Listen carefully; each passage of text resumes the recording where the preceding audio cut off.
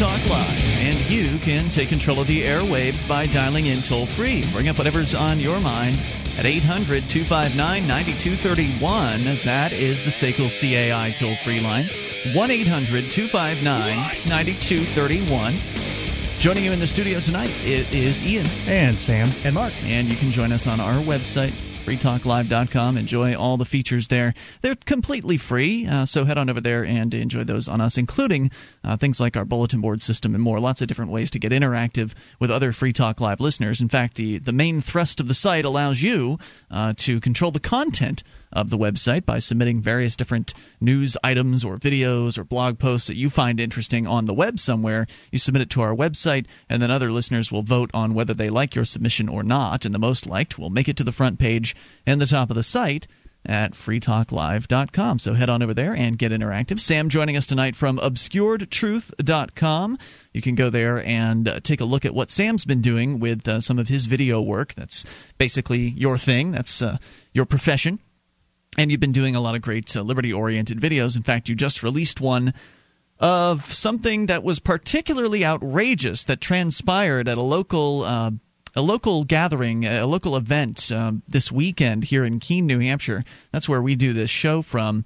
And every year in Keene, and this may be the last year, I'm not sure about that. That seems to be a little up in the air at this point, but before this point, for like the last 20 years, there's been this pumpkin festival that Keene's just a small, very, very small city, large town, somewhere in the middle between those two designations. It's politically, technically a city, but it's only 25,000 people that live here. I mean, there's a few thousand young folks that come in every year for the college, and people come in during the daytime to work from the surrounding areas, which are much more rural than Keene. So the population of Keene tends to increase by at least 10,000 people every day. I've heard more than that, but during the Pumpkin Festival, there are probably tens of thousands of people that come in here, 50 to 80,000 people likely coming into Little Keene, New Hampshire for this yearly Pumpkin Fest. And it's a very family-oriented, family-friendly event where lots of people of all ages are coming out. And of course, it's close to Halloween, so many folks are decked out in their Halloween garb, their costumes. And some people are really, they really do up a great job. Oh, yeah, and the high school band comes out. They do a parade with all the kids down Main Street. It's nothing too fancy, but there's a neat vendors, little town home thing. There's fair food. There's I believe there's some contesting going on, and of course there are the main feature is the gathering of pumpkins. People bringing in their carved pumpkins from anywhere. You don't have to live in Keene for this. People come in from all over the place, all over New England in many cases, maybe further than that. They bring pumpkins and enter them into this pumpkin festival. And the purpose is not to judge, I don't think, the best pumpkin or anything like that. It's just to have a large amount of them to top the world record for largest amount of pumpkins in the same general vicinity, the same festival. And it has won that record in the past. It was topped... Keene Pumpkin Fest has been topped by Boston, which probably isn't that hard to do considering Boston is a city of over 1 million people or 2 million people or whatever. And Keene.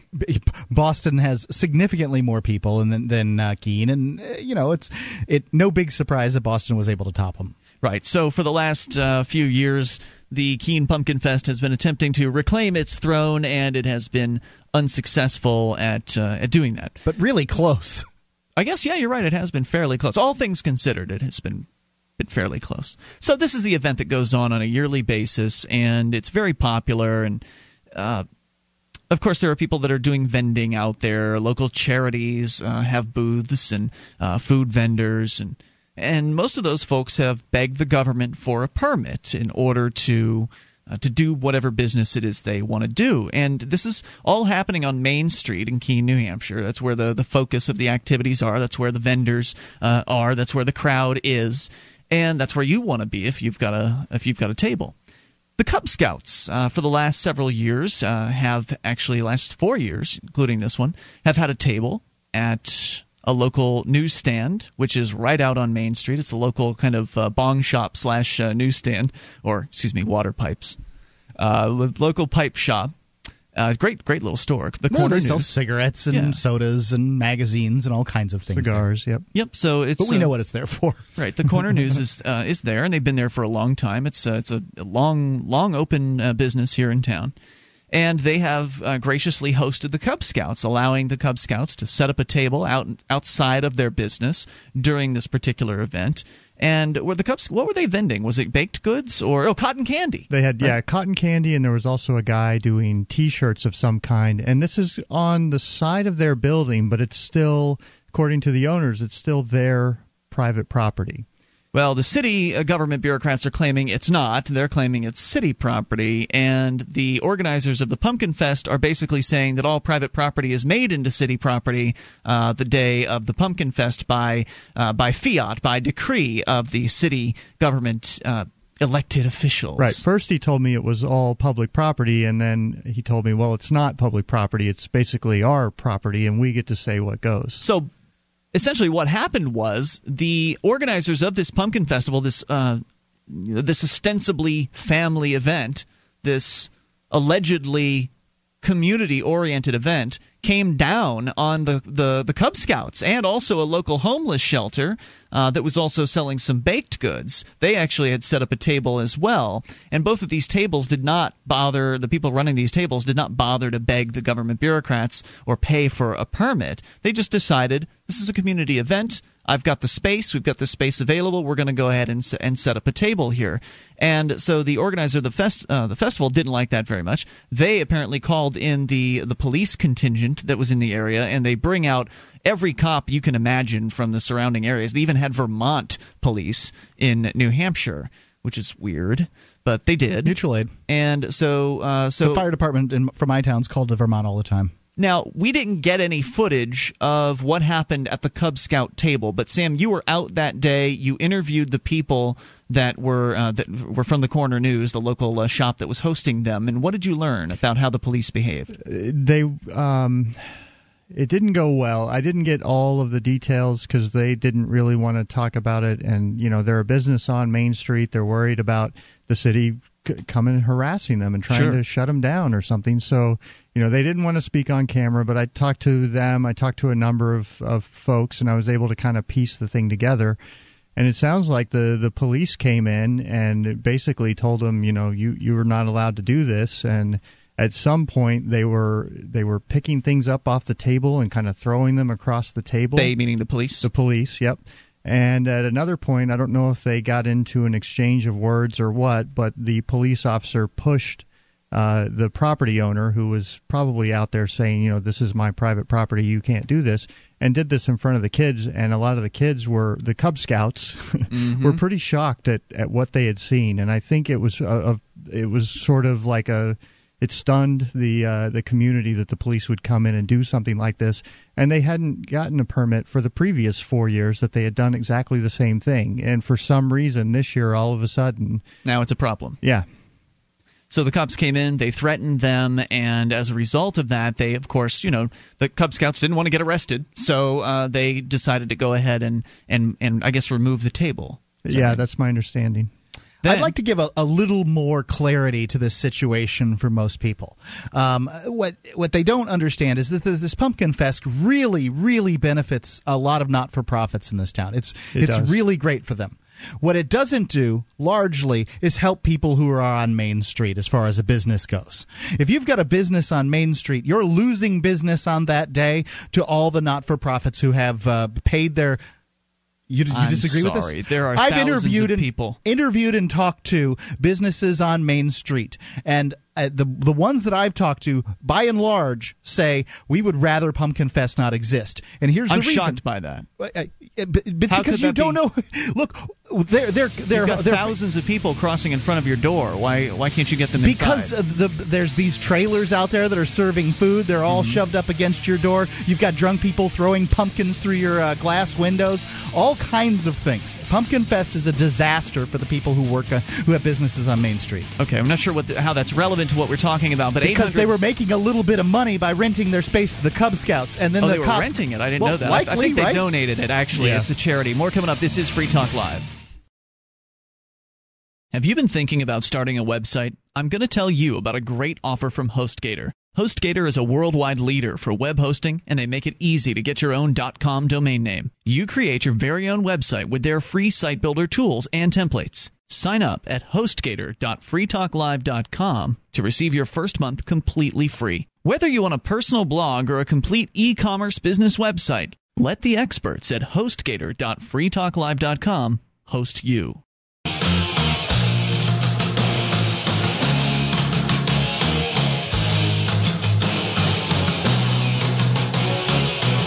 This is Free Talk Live, and you can bring up whatever's on your mind. Dial in toll-free. Take control of the airwaves at 800-259-9231. That is the SACL CAI toll-free line, 1-800-259-9231. You can join us online at freetalklive.com. We give you the features on our site for free, so enjoy those on us, including archives. If you've missed a moment of the show, don't worry about it. We've got them right there on the front page of the website. You can just click and download the last week's worth of the show, and then if that's not enough, you can click into the archive section and go all the way back to late 2006. All for free, courtesy of HostGator. And if you want to get hosting done, web hosting, whether it be for your business or a personal blog site, you need to go to hostgator.freetalklive.com. Why enter through that link, Mark? Well, because you'll get your first month completely free if you go to hostgator.freetalklive.com. And when you do go to HostGator, they've got thousands of templates to help you set up your own website. And they make it easy for you. hostgator.freetalklive.com. So we're talking about this local festival that goes on here where the police decided to crack down on the Cub Scouts as well as a local homeless shelter. That both of these organizations were out there selling. The Cub Scouts were selling cotton candy. The homeless shelter had a baked sale where they had been donated baked goods and were selling the baked goods to benefit the homeless shelter to help keep their doors open because it gets pretty cold up here in New Hampshire during the wintertime. And so the homeless shelter doesn't have a whole bunch of money. They didn't have the money, as I understand it, to go out and beg the government for permission to buy a permission slip in order to vend at this particular event.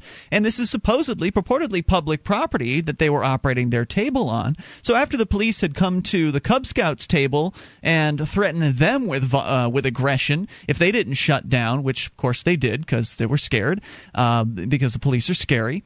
The police then showed up at the homeless shelter's table and proceeded to threaten them. Now, in the case of the homeless shelter's table, that happened to be operated by local liberty activists. Of course, the newspaper calls them Free Keene members. Not that Keene has, or freekeene.com has any kind of official membership. I mean, you can join the site like anybody else, and I guess that would make you a Free Keene member. But some of our opposition has joined the site, so are they also Free Keene members? I don't know. Nonetheless, liberty activists were on the scene there, and a Porcupine 411 went out, which is one of our local systems that an activist set up to allow folks to call a phone number, leave a message, and then have that, when they hang up, have it blasted out to hundreds of email addresses, which said, hey, this is what's going on, here's where we are, come on out. The activists that were in the area came over. Sam, you were one of them. Now, your video is posted over at obscuredtruth.com, also freekeene.com right now for folks that want to go and see this, where the police are threatening these folks, peaceful people operating this homeless booth, doing a bake sale. When you had arrived on the scene, had they already moved the table one time, or they hadn't moved it yet? They hadn't. Heike had been up, I believe, up at the front, sort of right there on Main Street in one of the alleyways. Where it was pretty light traffic, not really getting in the way or anything, and the festival organizers, their attorney, which was the lady that's in the video, and the main guy with the productions company came up and I believe shut her down and told her you can't do this. So she moved back. That's when she placed the Porc 411 call, and then once I got there and there were about 6 or 8 other liberty activists that showed up, that's when we decided, all right, let's go back down and see what they're going to do. So this is right in front of the building that the 100 Nights homeless shelter is in. Is that correct? No, this is closer to Main Street at this time. We originally were there, and then what we did is move down the alley to sort of the building, not the front door of where the 100 Nights shelter is, but the actual building, right? It was in front of the building, but then they moved actually down away from the building to the alley right where it connects with Main Street. Mm-hmm. So the table at the time where you arrived was actually nearby Main Street, so people could see it. and come over and buy things from it, right? Well, at first it was at the shelter. Then we moved it up to Main Street, and that's where, within a few minutes, she had made, I think, $7. So this is like a property ownership issue. I mean, the city of Keene claims to own the road and the sidewalks and all that stuff in front of your building, and then they lease it out, I guess, on Pumpkin Fest Day to the organization, the Pumpkin Fest organization, and that organization tells people who run businesses right on Main Street that they can't have outside vending in order to hawk their wares right in front of their door. Mm-hmm. They tell no, people can walk into your business, but you can't stand out in front of your business and get people to come in. Well, you could if you bought a permit. You could go and beg, right? But you have to pay go a bribe. Well, they've already begged, so you're actually asking the organization that has done you're doing sort of secondary leasing, right? You as a business owner would have to go and beg for a permit to sell in front of your own business. Yes, that's correct. So you showed up on the scene as the cops were threatening the table. The folks that were operating this table, what did you see? Yeah, so Heike had moved and sat up and was selling. Everything was going fine. Then the two organizers showed up, and we noticed before that, though, that a couple police had kind of meandered by and took up a position in the doorway about 10 feet away, and then more start showing up, so they're clearly sort of gathering the forces. Mm-hmm. And then the organizers move in, and they're telling us, well, you can't be here. And we're like, well, clearly we are here, so we can be. And, they're like, well, all right, now it's an English issue. Go ahead. Yeah, I mean, it's so ridiculous, though, when people come up and say, well, you can't sell food here. And I'm like, well, what do you mean? I am selling food here. What you mean is if I don't stop selling food here, you're going to call for the guns of government to come over here and force me to stop. You just don't want to be honest about what you're actually, wanting to be done. I don't know what the word is for that. But Advocating, yeah, thank you. And so, sure enough, within it, they start out saying that it's private property, and then the guy says, well, no, it's not private property, like within 2 sentences. And the police come over, and then the discussion starts going.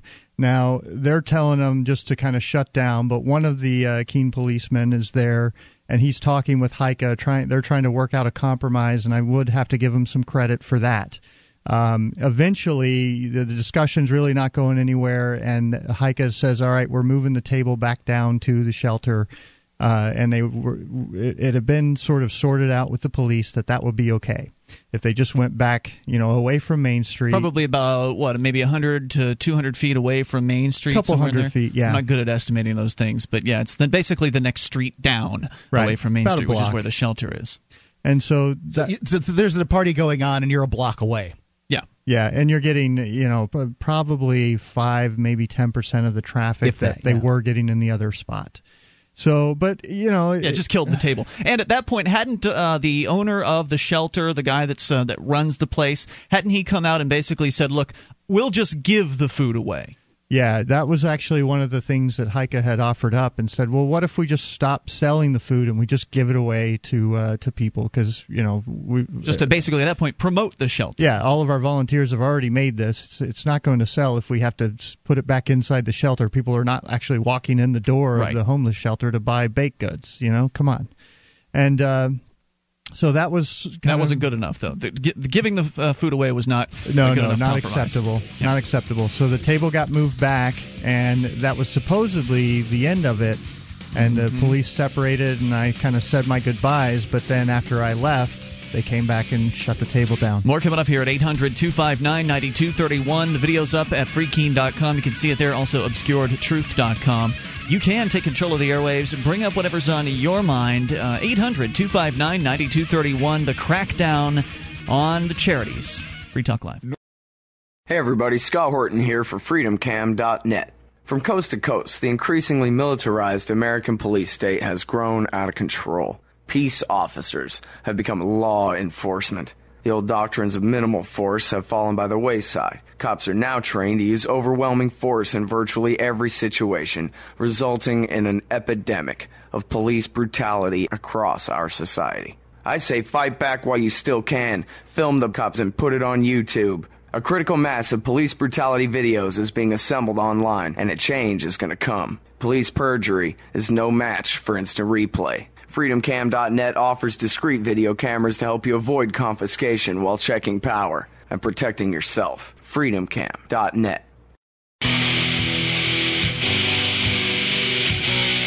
You can take control of these airwaves. Just dial in toll-free and bring up anything at 800-259-9231. That's the SACL CAI toll-free line, 1-800-259-9231. And join us on our website at freetalklive.com. We give you the features there for free. So enjoy those on us. Again, that's freetalklive.com. Joining you in the studio tonight, it's Ian. And Sam. And Mark. And don't forget, one of the features we have on our site is our webcam. You can watch, you can listen, and interact because other listeners are in our chat room, which is built into the very same page that we have the webcam on.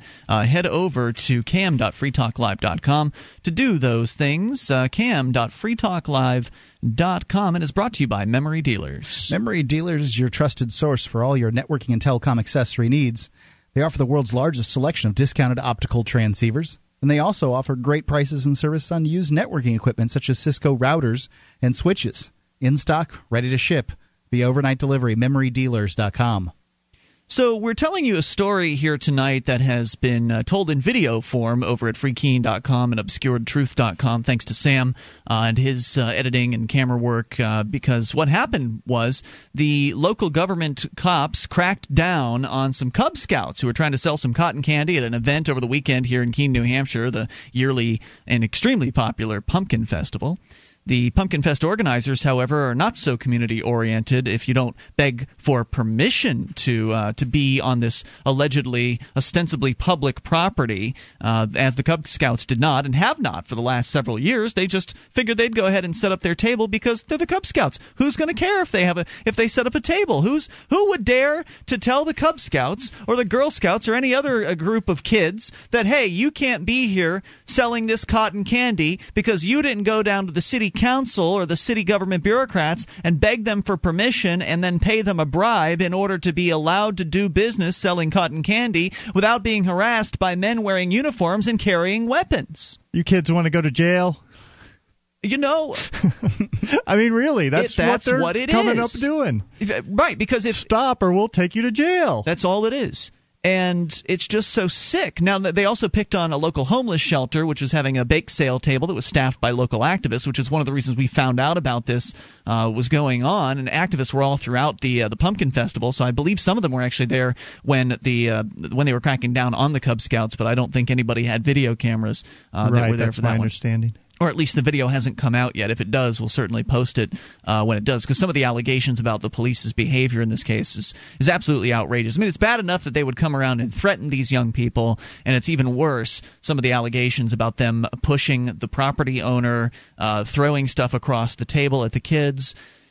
Just men and women behaving badly because they can, because they are the people calling themselves government, and they can get away with whatever level of ludicrous attacks against peaceful people that they want to. I think it's this attitude that we're the government, we're the authority here, we're in charge, we make the laws, and you know they see anybody who doesn't jump through their hoops or doesn't buy into their sort of assertion of we're legitimate and you have to do what we say as just like an insult to their... It's a threat. It's a threat. It's a threat to their legitimacy. Yeah, and it's like they just can't tolerate it, and that's where I think some of the anger and stuff comes from. Well, what would happen?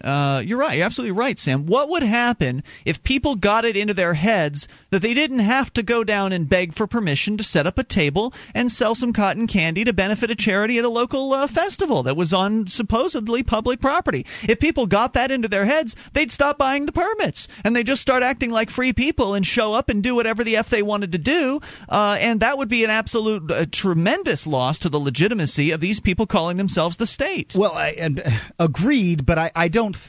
I think that many people like the orderliness of the way things go with permits and stuff like that, and I tend to feel that way too. The problem is that you're dealing with the state here who doesn't legitimately own that land. If merchants owned their property, say out to the center line of the street, or the main street was owned by a merchants association, then you or have something to get permission like that from the merchant individually to set up. The merchant or the merchants association, depending on who it was, and you wouldn't have a problem with that, particularly, right? was they legitimately? So what if on the Merchants property? Association sent out their security and they were, a little rough with somebody who was set up on the property there that they weren't supposed to be set up? Well, You brought some kids with little cute uniforms and maybe tossed a few knickknacks at them. No, I think you're applying today's paradigm into some sort of free market where the government doesn't own the roads and the sidewalks.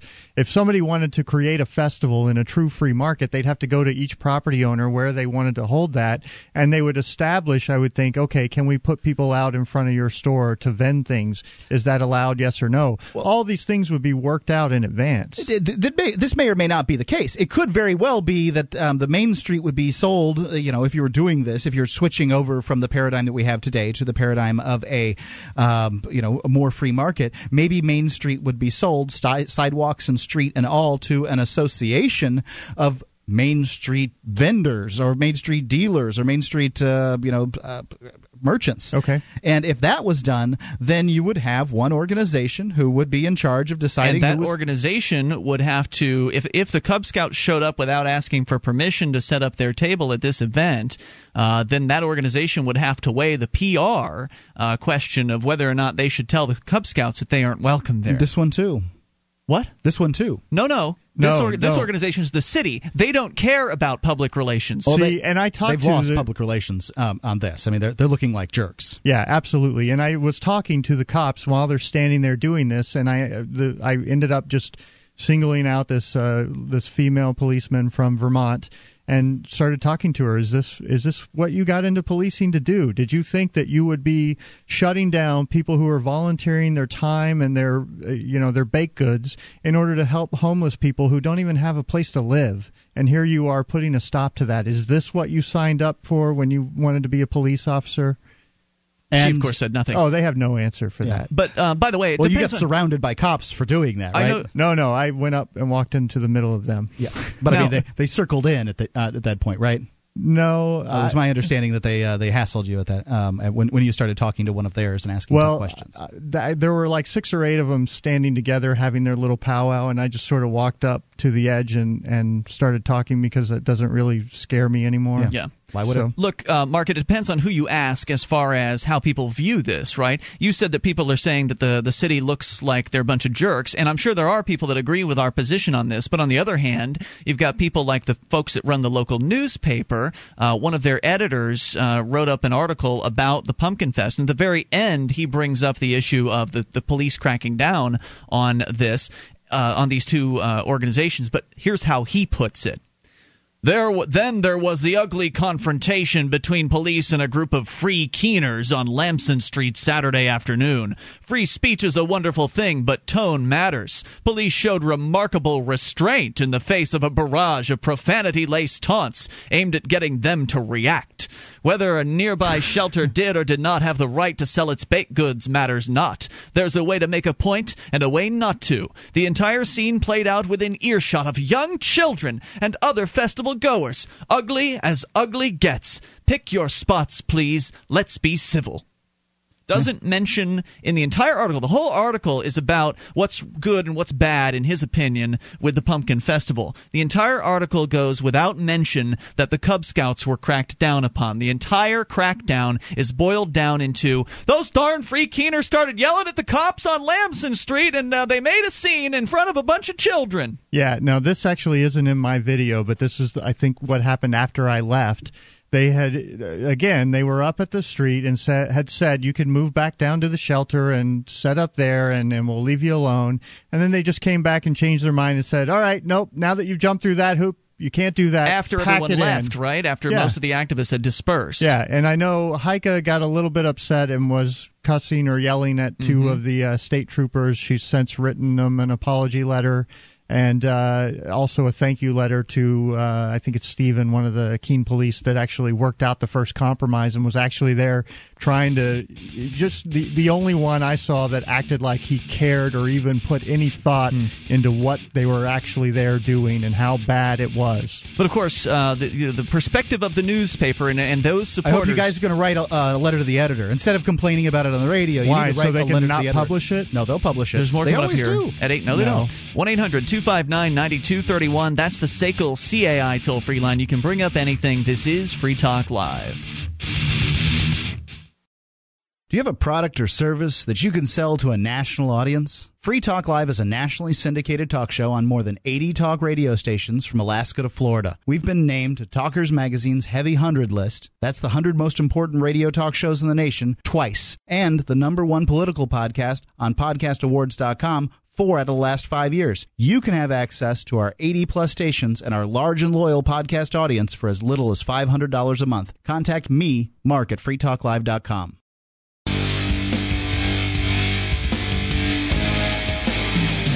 This is Free Talk Live, and you can take control of the airwaves by dialing in toll-free. Bring up whatever's on your mind at 800-259-9231. That's the SACL CAI toll-free line, 1-800-259-9231. You can join us on our website at freetalklive.com. We've got a lot of features there, so enjoy them on us. Again, that's freetalklive.com. And I believe we're going to be doing a giveaway tonight, Mark. Am I correct about that? We are doing a giveaway tonight? If you wish. Oh, well, okay. I guess we are then. So coming up, you're going to have a chance to win the Toda Sack, a 2-pack of the Toda Sack. We'll tell you more about that at the time when we give them to you. So our number here again, 800-259-9231. That is not going to be the number you'll need for the giveaway, so you'll have to be listening for that number when we do it. We've been talking throughout the hour so far tonight about this crackdown, this ludicrous crackdown against the Cub Scouts here in beautiful Keene, New Hampshire, the place where we produce this radio program. And, we don't focus a whole lot on what goes on here in Keene, but when something particularly outrageous transpires, it deserves to be talked about. In fact, this news story about the Cub Scouts getting cracked down on has hit the mainstream media. Fox News was reporting on it today. They did, yep. In fact, I saw a post over at freekeene.com in the comments section on one of these stories that apparently there was a radio station in Cleveland as well that was talking about it on their morning show. So I guess the AP picked it up. I haven't seen it myself, whatever version of it is they're discussing nationally. But nonetheless, these cops essentially going and threatening Cub Scouts and demanding that they shut down their cotton candy table, also threatening some folks that were running a homeless shelter bake sale, simply because they didn't bow down before their city masters and beg for permission slips and pay whatever the arbitrary amount is that has been decided that one must pay in order to have the ability to benefit their charity from the thousands of people that come into Keene, New Hampshire for the yearly Pumpkin Festival. I haven't seen a huge amount of sort of hate mail or the haters that come in and, you troublemakers and this and that. The two comments that I have seen related to this story are, well, what's the big deal? Why didn't you just get a permit? Well, for one, the permit isn't available at that point. It's not like they'll give you a permit on day of. Secondly, in the Cub Scouts case, they've been doing it for quite some time. Now, obviously, this isn't true for the 100 Nights, but one's really got a question. It's the homeless shelter. The 100 Nights is the homeless shelter. One's really got a question. This is the same building that the homeless shelter's in, right there on Main Street. Why is it that you need a permit in order to set up a table during a festival right in front of your own building? Because it has been somebody decreed. Else has sold the real estate right out from underneath you, essentially. Mm-hmm. Because the masters in the city government have decreed it so. Right. It's not like anybody asked 100 Nights Homeless Shelter whether or not it would be okay if they had a festival in their front yard. That's true. But then again, it doesn't matter because the city's in charge, not 100 Nights. It's not their front yard. It's the city's front yard. It's not their shelter. It's the city's shelter. It's not your home. It's the city's home. All these things are true. And if you don't believe that's true, try not paying the property taxes on your home and see what the city does. They're going to sell your home out from under you. How can they do that? Well, clearly they must own it. Now, if you ask them a question like that, they will categorically no, of course you own it. You own your house. You're the one who pays the taxes on it. You must own it. Yeah. But if you replace the word taxes, property taxes, with rent, I mean, what difference is it really? It's an annual rent. That's right. To the lords. For the privilege of living in their little burg. Absolutely. If you don't pay it, you get kicked out. If you don't pay your rent, you get kicked out. Whatever property taxes is, it's the closest thing in the real world. It is not in government land where they make up new words for all kinds of things. The closest it is in the real world is rent. Rent to a landlord, and a lord meaning somebody over you.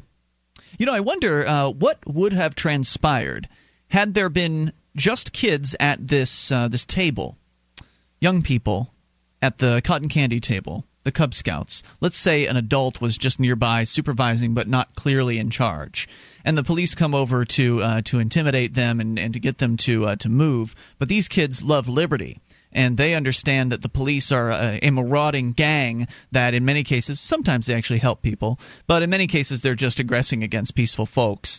And in this case, they would be definitely aggressing against peaceful young teenagers or preteens selling cotton candy to folks.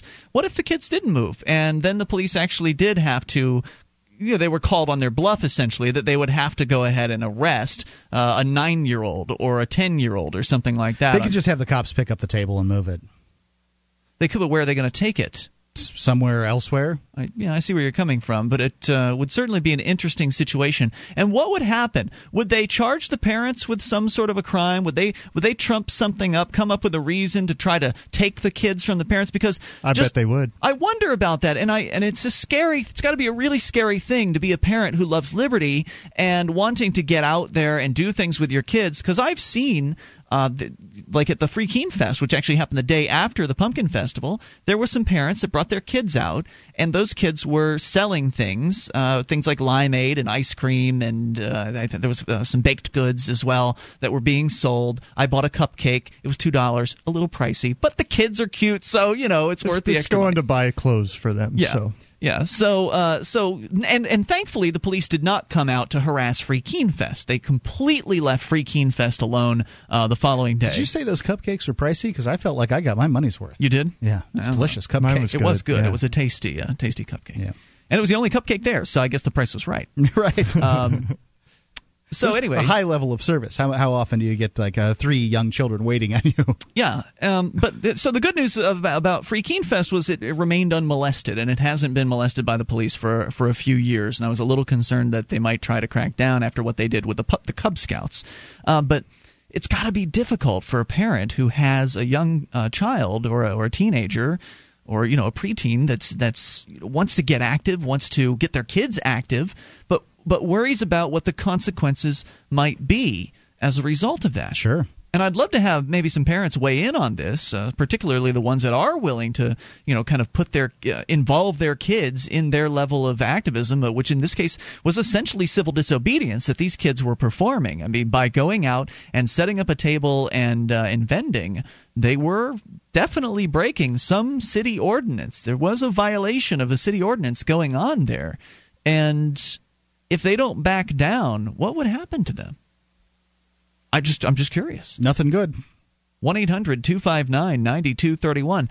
I mean, it's easy for me to sit here and say, yeah, put your kids up and have them sell some coffee. I don't have kids. I don't have anything to risk in that particular situation.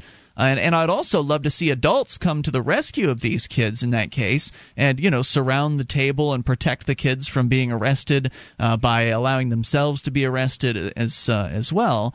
But all of this requires some level of sacrifice or an investment of one's freedom in return for the hopes that people not just bowing down to these government goons will prevent such abuses from happening in the future. Because that's really how it tends to seem to work out, is the government guys play it as a numbers game. That's why when they came after the table that you were around, Sam, the homeless shelter bake sale, they waited until they had enough cops around, half a dozen or more, right, to fold themselves in on the scene and intimidate as much as they could. If it was just one cop standing there, it would be pretty easy for a crowd of activists to just blow him off and not worry so much about what he might do. But when they've got more of them than there are of you, they get emboldened by that. And if you back down, then they get ever further emboldened by that. But of course, if you don't back down, then there's a good chance you might be going into a cold jail cell. So it's a really difficult situation for people to get involved in. But the more people that we have that are willing to stand up and are willing to not back down, I think the more likely we will begin to win these little standoffs, if you will, and that they would be less likely to even initiate them in the first place. So it's really the long and the short of it. I don't know why it is that police officers want to have pretty much as a 1-to-1 ratio in dealing with people in the public, but that's what they seem to want. They feel emboldened when they outnumber you. It's a common bullying tactic, right? And whatever the reason is, I'm not proposing to know the reason that these guys do what they do, but that seems to be the way it is. So if you've got some people doing some civil disobedience and one cop walks by and he decides, I just don't want to deal with it. I'm not going to. Right. We got 5 guys on duty. There's 25 people out here. Forget it. And that's usually what happens. And, oh, by the way, let me put this all in perspective. Everything we've been discussing here with the crackdown on the Cub Scouts and the homeless shelter, applying 6 or more police to this particular event, was during an event where thousands of people are present, many of them drunken. Fights can happen. Vandalism can happen. Mark, you mentioned during the break that the YMCA had their door smashed in at some point. Somebody threw something through the glass door of the YMCA. Event. That actually was the front window. So maybe if the police hadn't been cracking down on itinerant vendors, people peacefully selling things for benefiting charities, they might have actually caught some real criminals in the act. Maybe. But clearly their priorities are a little screwed up because they're the government and, well, they don't have to do whatever they don't want to do because, well, you'll have to pay for whatever it is they decide they want to do. 800-259-9231, Hour 2's up next. How long can you hold your breath? Not long. After air, water is the most critical factor for life. There are dozens of toxic substances in tap water, even pharmaceutical drugs that city processing can't remove. Sadly, most bottled water isn't much better. The chemicals in the bottles themselves are a serious health concern and a huge environmental problem. Filtering your own drinking water is the logical answer. You'll have a much better quality of water and save a bunch of money, too. Aquasana filters are thorough and more affordable per gallon than even pitcher-type filters. Aquasana is consistently voted the best choice by Consumers Digest. The filters are easy to use and install. Call 866-NO-BOTTLE to order or link online through freetalklive.com. If you'd like a 20% discount, and who wouldn't, when ordering online, use the discount code FTL. Again, that's FTL. Or call toll-free 866-NO-BOTTLE and tell them we sent you to get a great discount on all Aquasana products. Drink smart. 1-866-NO-BOTTLE.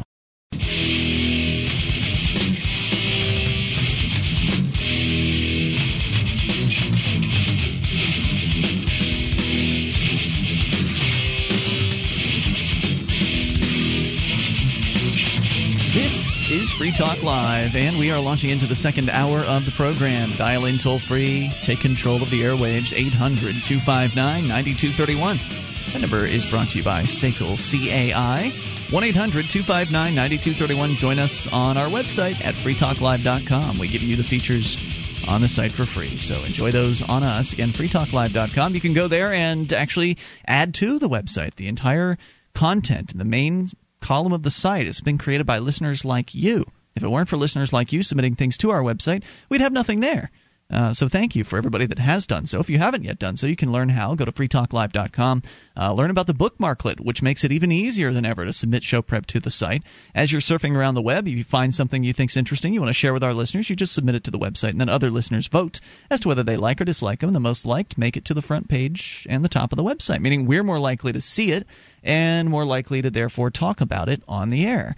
Oh, by the way, coming up, Mark, we got to do something that we didn't get to last night. You had a story about the Postal Service, and they're just an awfully bureaucratic organization, but there's a certain factor that is making it even more difficult for them to attempt to adjust to the changing times. We'll talk about that here in a little bit. But first, your phone calls. That's what the point of the show is. You can take control of the airwaves. Joe is in South Carolina. And Joe, you're on with Ian, Sam, and Mark on Free Talk Live. Hello.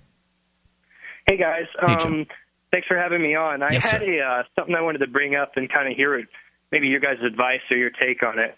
Sure. About 3 months ago, I migrated from the state of Ohio to the state of South Carolina.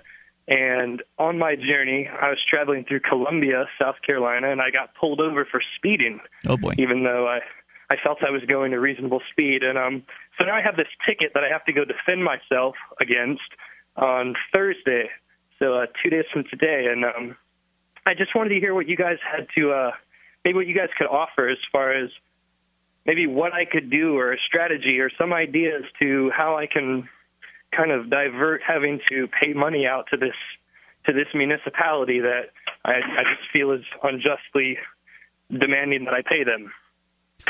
Well, if you're not going to use the Mark Stevens approach, and you can find that at markstevens.com, is that right? .net. Mark with a C. If you're not going to use that, and I honestly, I think it's very difficult for somebody who's untrained to use that particular technique. I would definitely look at the jurisdictionary.com course, and basically that's going to tell you how to handle things, but it's very close, and I don't know if you can get it in your hands that quickly. If you're going to just be going to traffic court, and likely you won't actually be going to court, because sometimes they'll put these roadblocks in your way. First you'll have to see a magistrate before you actually get to see a judge, and all kinds of different weird things that they'll do. Each state's different. Firstly, I'd say that if you're, are you in South Carolina? Are you somewhere near this place? Are you having to divert a great deal of your time to this? Yes, I'm going to, just to give you a little more background, I'm going to have to, it's a 3-hour drive, right? And I've already done this once. I did this about 1.5 months ago. I went there thinking I was going to court, just to stand before a judge and whatnot. And I find out because a week before I showed up, I actually filed a motion for discovery because I thought I was going to have to be defending myself that day. Mm-hmm. And so when I showed up, I guess by filing this motion, it kind of raised a flag with the local police department. So when I actually showed up thinking I was going to court, what they told me was that there's an automatic sort of continuance because the police department actually requested that it be a jury trial as opposed to just like a bench trial with the judge. And oddly enough, in the state of South Carolina, the police actually have the right to a jury trial. You can get a jury trial on a speeding ticket? That's amazing. I did in Texas. They have the right, just as a normal defendant or a citizen does. The police actually have a right to a jury. Why would they want one is what I'm wondering. Well, because they'll give the jury. Well, it's of course they think it's going to be an open and shut case. I mean, they're going to. All right, this kid, he's going to file a motion. Well, we're going to take this to a jury trial, and we'll show him. And they'll get a bunch of old people. This is what happened to me. There was old people in there who have already made up their minds. They're all about law and order, and this is just somebody who's trying not to pay, and we'll teach him a lesson. This young man.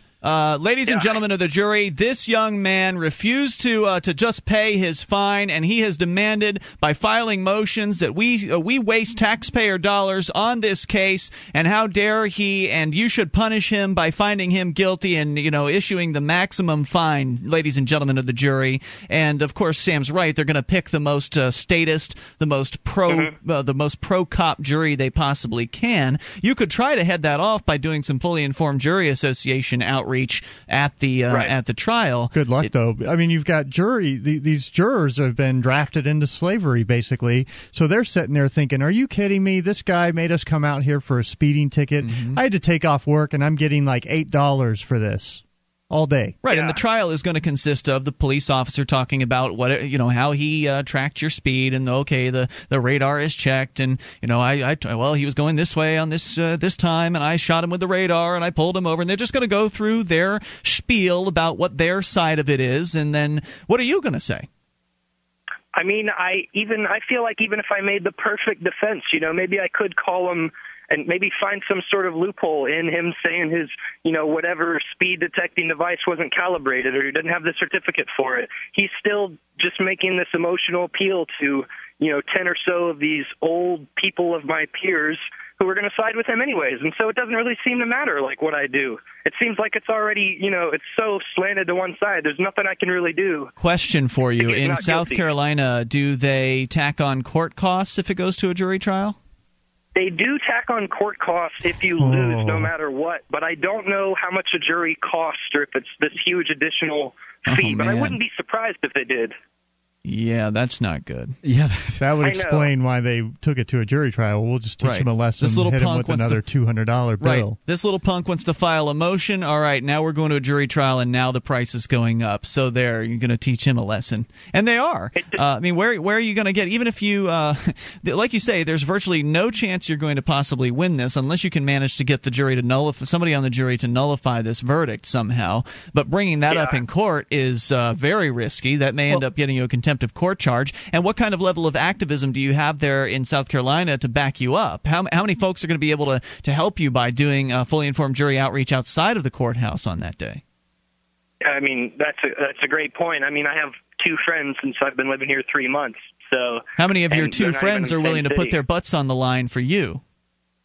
Yeah, no, probably not at all. Because you're on the seems like it's a line. lose. Because whenever you're out doing Fully Informed Jury Association outreach, your butts are on the line. I mean, it is one of the easiest forms of outreach. It is one of the best I think of the simplest and quickest forms of activism. But anytime you're challenging the status quo and you're visibly doing so in public, there's a good chance the police may single you out to be targeted. And these cops probably have never dealt with a Fully Informed Jury outreach before. Around here in Cheshire County, New Hampshire, it's as regular as clockwork.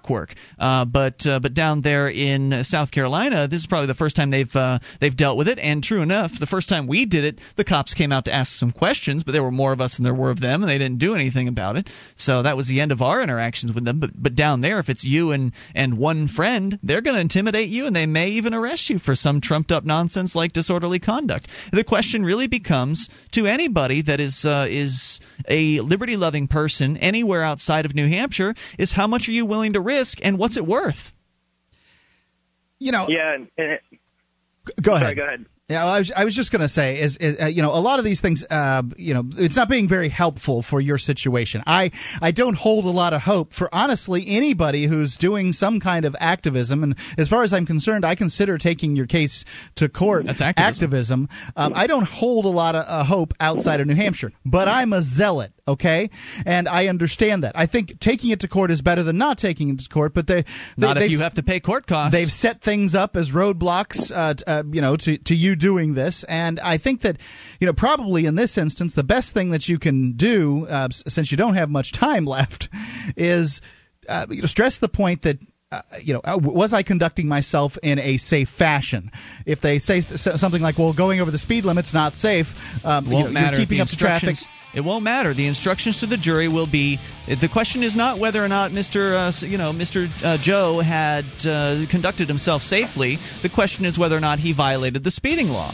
And clearly, the officer's testimony has shown beyond a preponderance of the evidence or reasonable doubt, whichever the one that they're using is, that he did. So we can bring it back here in a moment if you want. Hang on, more to this discussion, and if you've got advice, call in. This Your Family Today tip is brought to you by Ovaltine. Give your kids the nutrition they need to be their best. Visit us at ovaltineusa.com. Telling your child about healthy food choices is important, but showing her what to eat goes a lot further. Have her help create the grocery list, then bring her to the store with you. Picking out healthy foods together helps kids get in the habit of thinking about what they're eating every day. For more tips like these, visit us at parenthood.com/yourfamilytoday. This is Free Talk Live, and you can take control of the airwaves by dialing in toll-free at 800-259-9231. That's the SACL CAI toll-free line. You can join us online at freetalklive.com and enjoy the features you will find there for free. Features like our wiki with over 2,000 pages created by listeners like you. wiki.freetalklive.com will get you there. That's wiki.freetalklive.com. How soon do you want to start teaching that child that's special to you about the ideas of liberty? I figured with my son Jack, I couldn't start soon enough. I got the child's book, An Island Called Liberty, and it's a picture book for children. I read it to Jack all the time. It's kind of like Ayn Rand meets Dr. Seuss. It's simple story, graceful rhymes, and beautiful illustrations on every page will make it one of any child's favorites, and it's certainly one of Jack's favorites. He has had me reading it over and over again. He doesn't want to read it one time. He wants to read it 3 times in a row. It's An Island Called Liberty, and hopefully it will, the child, especially you, hopefully it'll become as important to them as it is to Jack. You can get it at freemarketunderdog.com. An Island Called Liberty at freemarketunderdog.com. Use coupon code FTL to save 10%. All right, toll-free number here, 800-259-9231. Back to Joe in South Carolina. He was traveling, ended up getting hit with a speeding ticket in a different part of South Carolina, about 3 hours away from where he's living. Is that right so far, Joe?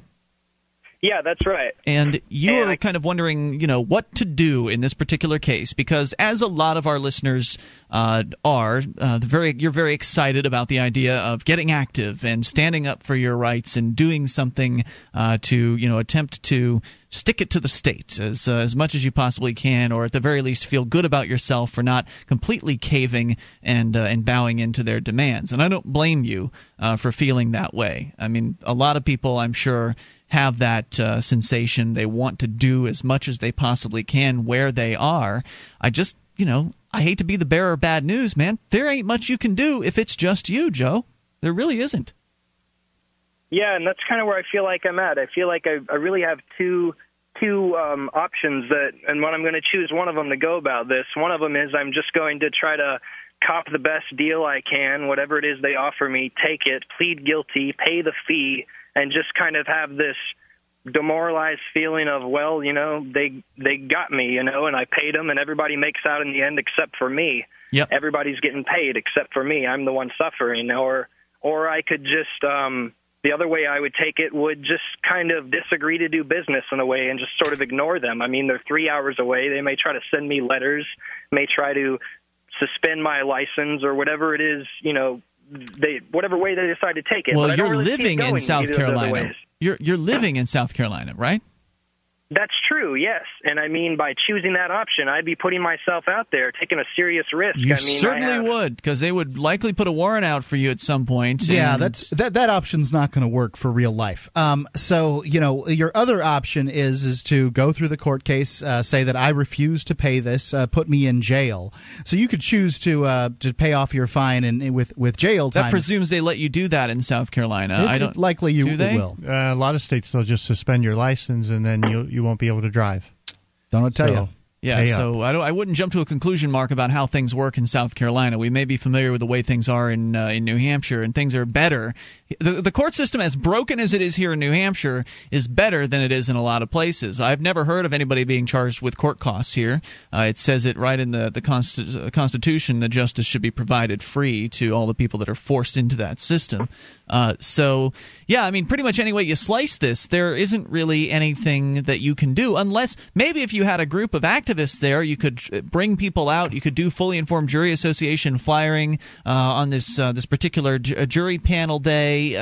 Possibly that might swing one juror in your favor, and then they would decide that, hey, I speed too, and so I'm going to decide not guilty on this because I just learned about jury nullification. What are the odds of that happening? I don't know. But as we were talking before, that requires some level of activism to back you up. And you mentioned that you've lived there for a little while, or just a short while. You only have two friends. It's very unlikely that your two friends are also activists who are willing to take a risk in order to back you up on this. In fact, I lived in Sarasota my whole first 26 years of my life, and I can't say for certain that I would be able to get people together to really do something like that down there. So, what's the best choice in this case? Probably to just pay the fine and try to see. Maybe they'll offer you a plea deal at the last moment, but I don't know. It doesn't sound like it. If they're the ones calling for the jury trial, they're expecting they're going to probably get more money out of you for the court costs in that particular case. So maybe they might not even offer a deal. There are other options when you don't have 48 hours to go. You can, right. Jurisdictionary.com has a great course for fighting tickets. There are attorneys out there that'll handle these situations for you. And guarantee, give you some level of guarantee, then things like that. Pouring money into an attorney. I mean, what would you rather? Who would you rather give your money to? It presumes you're going to win with the attorney.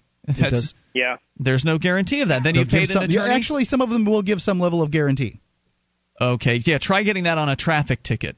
I'm telling you that on some of them will give some level of guarantee on traffic ticket. I'm not talking about it's some level. It's not the perfect guarantee where they're going to come and visit you every day in jail with a cake.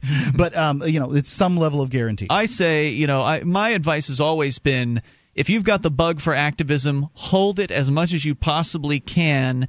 And try to stay below the radar. Try to obey their arbitrary diktats as much as you can while you save your money and get yourself up here to New Hampshire where you can actually have people backing you up. I mean, things aren't going all rosy up here either. Activists are still getting put in jail. People are going to trial. They're going to jail. There's going to be another trespass trial tomorrow here in Keene, and folks have been going to jail for that. So, but at least here you've got people to back you up. Somebody's going to feed your cat if you're gone, or you've got the moral support as well, and the numbers are growing here, whereas the activism in the other parts of the country, you just can't say the same things to any extent about what's happening there compared to what's happening here. So if you can cut a deal with them, then that might be the way to go. Or try your hand at the jury trial and, roll the dice. It'll certainly be interesting. You may end up paying more for it, but it'll be a learning experience. Yeah, I feel like probably the first way you suggested is really my only way. I mean, no matter what, I really feel realistically that I'm just going to lose this one, and so it's probably best just to keep my mouth shut and stay invisible until I can get out of here. One of the things I did in one of the jury trials that I had in Plano that I went through mostly to gain experience is I pointed out in the first trial that there's no way that I'm getting a fair trial here because I'm not, from the onset, I have not been treated equally. Every one of you, and I pointed to the jury, just like me, was disarmed when we walked in this building, but yet if I look right here to my left, I see a pistol on his hip. So if we're supposedly equal in the eyes of the law, how is it that I was disarmed along with you guys and this man sitting here with a weapon? It'll be a learning experience if he goes for the jury trial, no doubt about it. Well, and that almost threw the case. One of the jurors did not want to find me guilty because of that, and in the next speeding ticket case, they banned me from saying anything about the firearms. Hey, Joe, if you whatever you decide to do, will you let us know what happens? I will. Thanks a lot, guys. Thanks for the appreciate it. I'm going to get off. Yep, appreciate hearing from you. At 800-259-9231, the Tote Sack. It is a way to carry in more grocery bags than you've ever carried, likely, in one hand. It's an amazing little device. I use it whenever I bring the groceries back in from the car. And you can get yourself a 2-pack. You can go to totasack.us to learn more about the Tote Sack, but if you know what it is, you probably want 2 of them, and you can get them if you are caller number 1 right now at 603-435-1105. First caller in gets it. 603-435-1105. 2-pack of the Tote Sack is yours. Become a Free Talk Live amplifier for just $3 per month. You'll get perks, and you'll help us free more minds worldwide. Visit amp.freetalklive.com.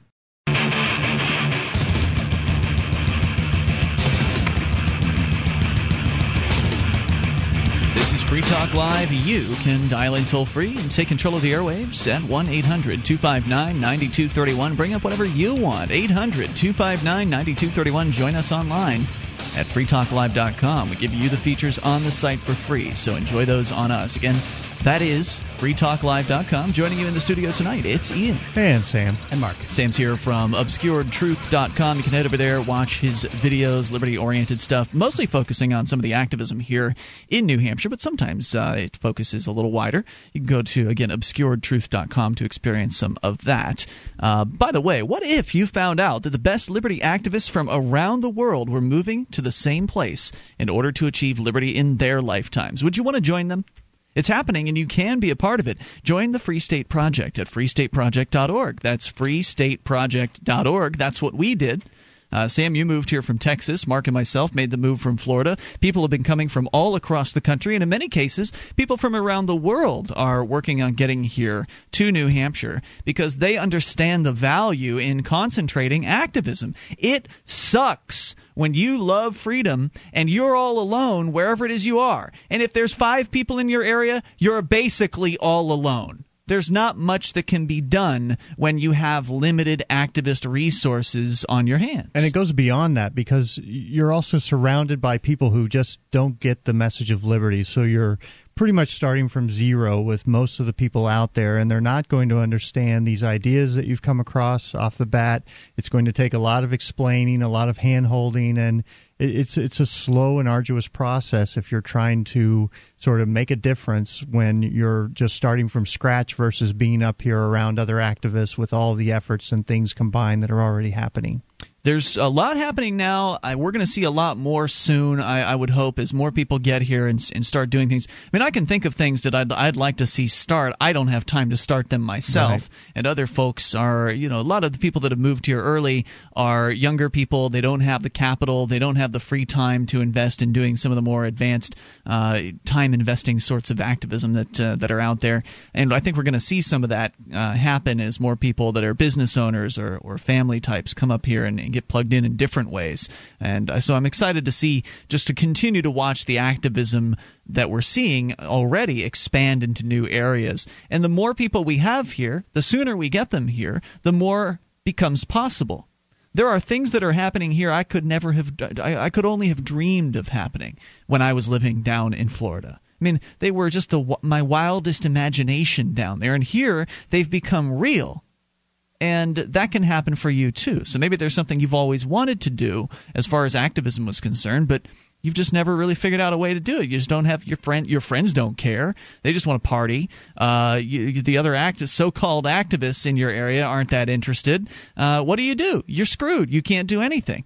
The only solution is to get together with the people that are willing to do. With the people that make the move to New Hampshire as part of the Free State Project are a cut above the rest of the activists in the country because they pulled up their roots and made the move. They made the move, in many cases, from as far away as California or others, again, as I say, around the world. People are coming.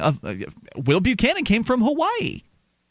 People are going long distances to come here to New Hampshire in order to make a brand new life for themselves, meeting all new people, essentially meeting strangers who really end up feeling like friends you've known your whole life, but you just didn't know them because you already have so much in common right out the gate. These people are incredibly dedicated. You have to be to make a move as part of the Free State Project. And if you're like Joe and you're down in South Carolina and you've got a speeding ticket you're dealing with, well, I think the best advice is to just deal with it, make it go away, pay the fine, and then don't speed anymore until you get to New Hampshire, because those are several $100s you could have put towards a rental truck. Those are several $100s you could have put toward filling your gas tank a couple of times as you're driving to New Hampshire. And now the state's got it. You know, I was talking to, when we were out at Libertopia there on our trip. In L.A.? Yeah, in L.A. a couple of days ago. I was talking to Mark Stevens, and I've had many conversations with him throughout the years, and one of the things that he'd said is he doesn't speed. He goes the speed limit because he refuses to give money to these people. You know, he was emphatic about it. I'm not giving money to them. Mm-hmm. And I totally understand where he's coming from. And this is a guy who believes that he has a system that largely doesn't lose in court. But he still doesn't want them to rob him of his time. Yeah, who wants to go to court? So, I mean, that's his take on it. Absolutely. In fact, speaking of Libertopia, I was so impressed by what the Free State Project folks were doing there. They had the Free State Project not only had the top booth in the entire place. There was a hotel, the Hilton, on Universal City, so it was basically on the property of Universal Studios.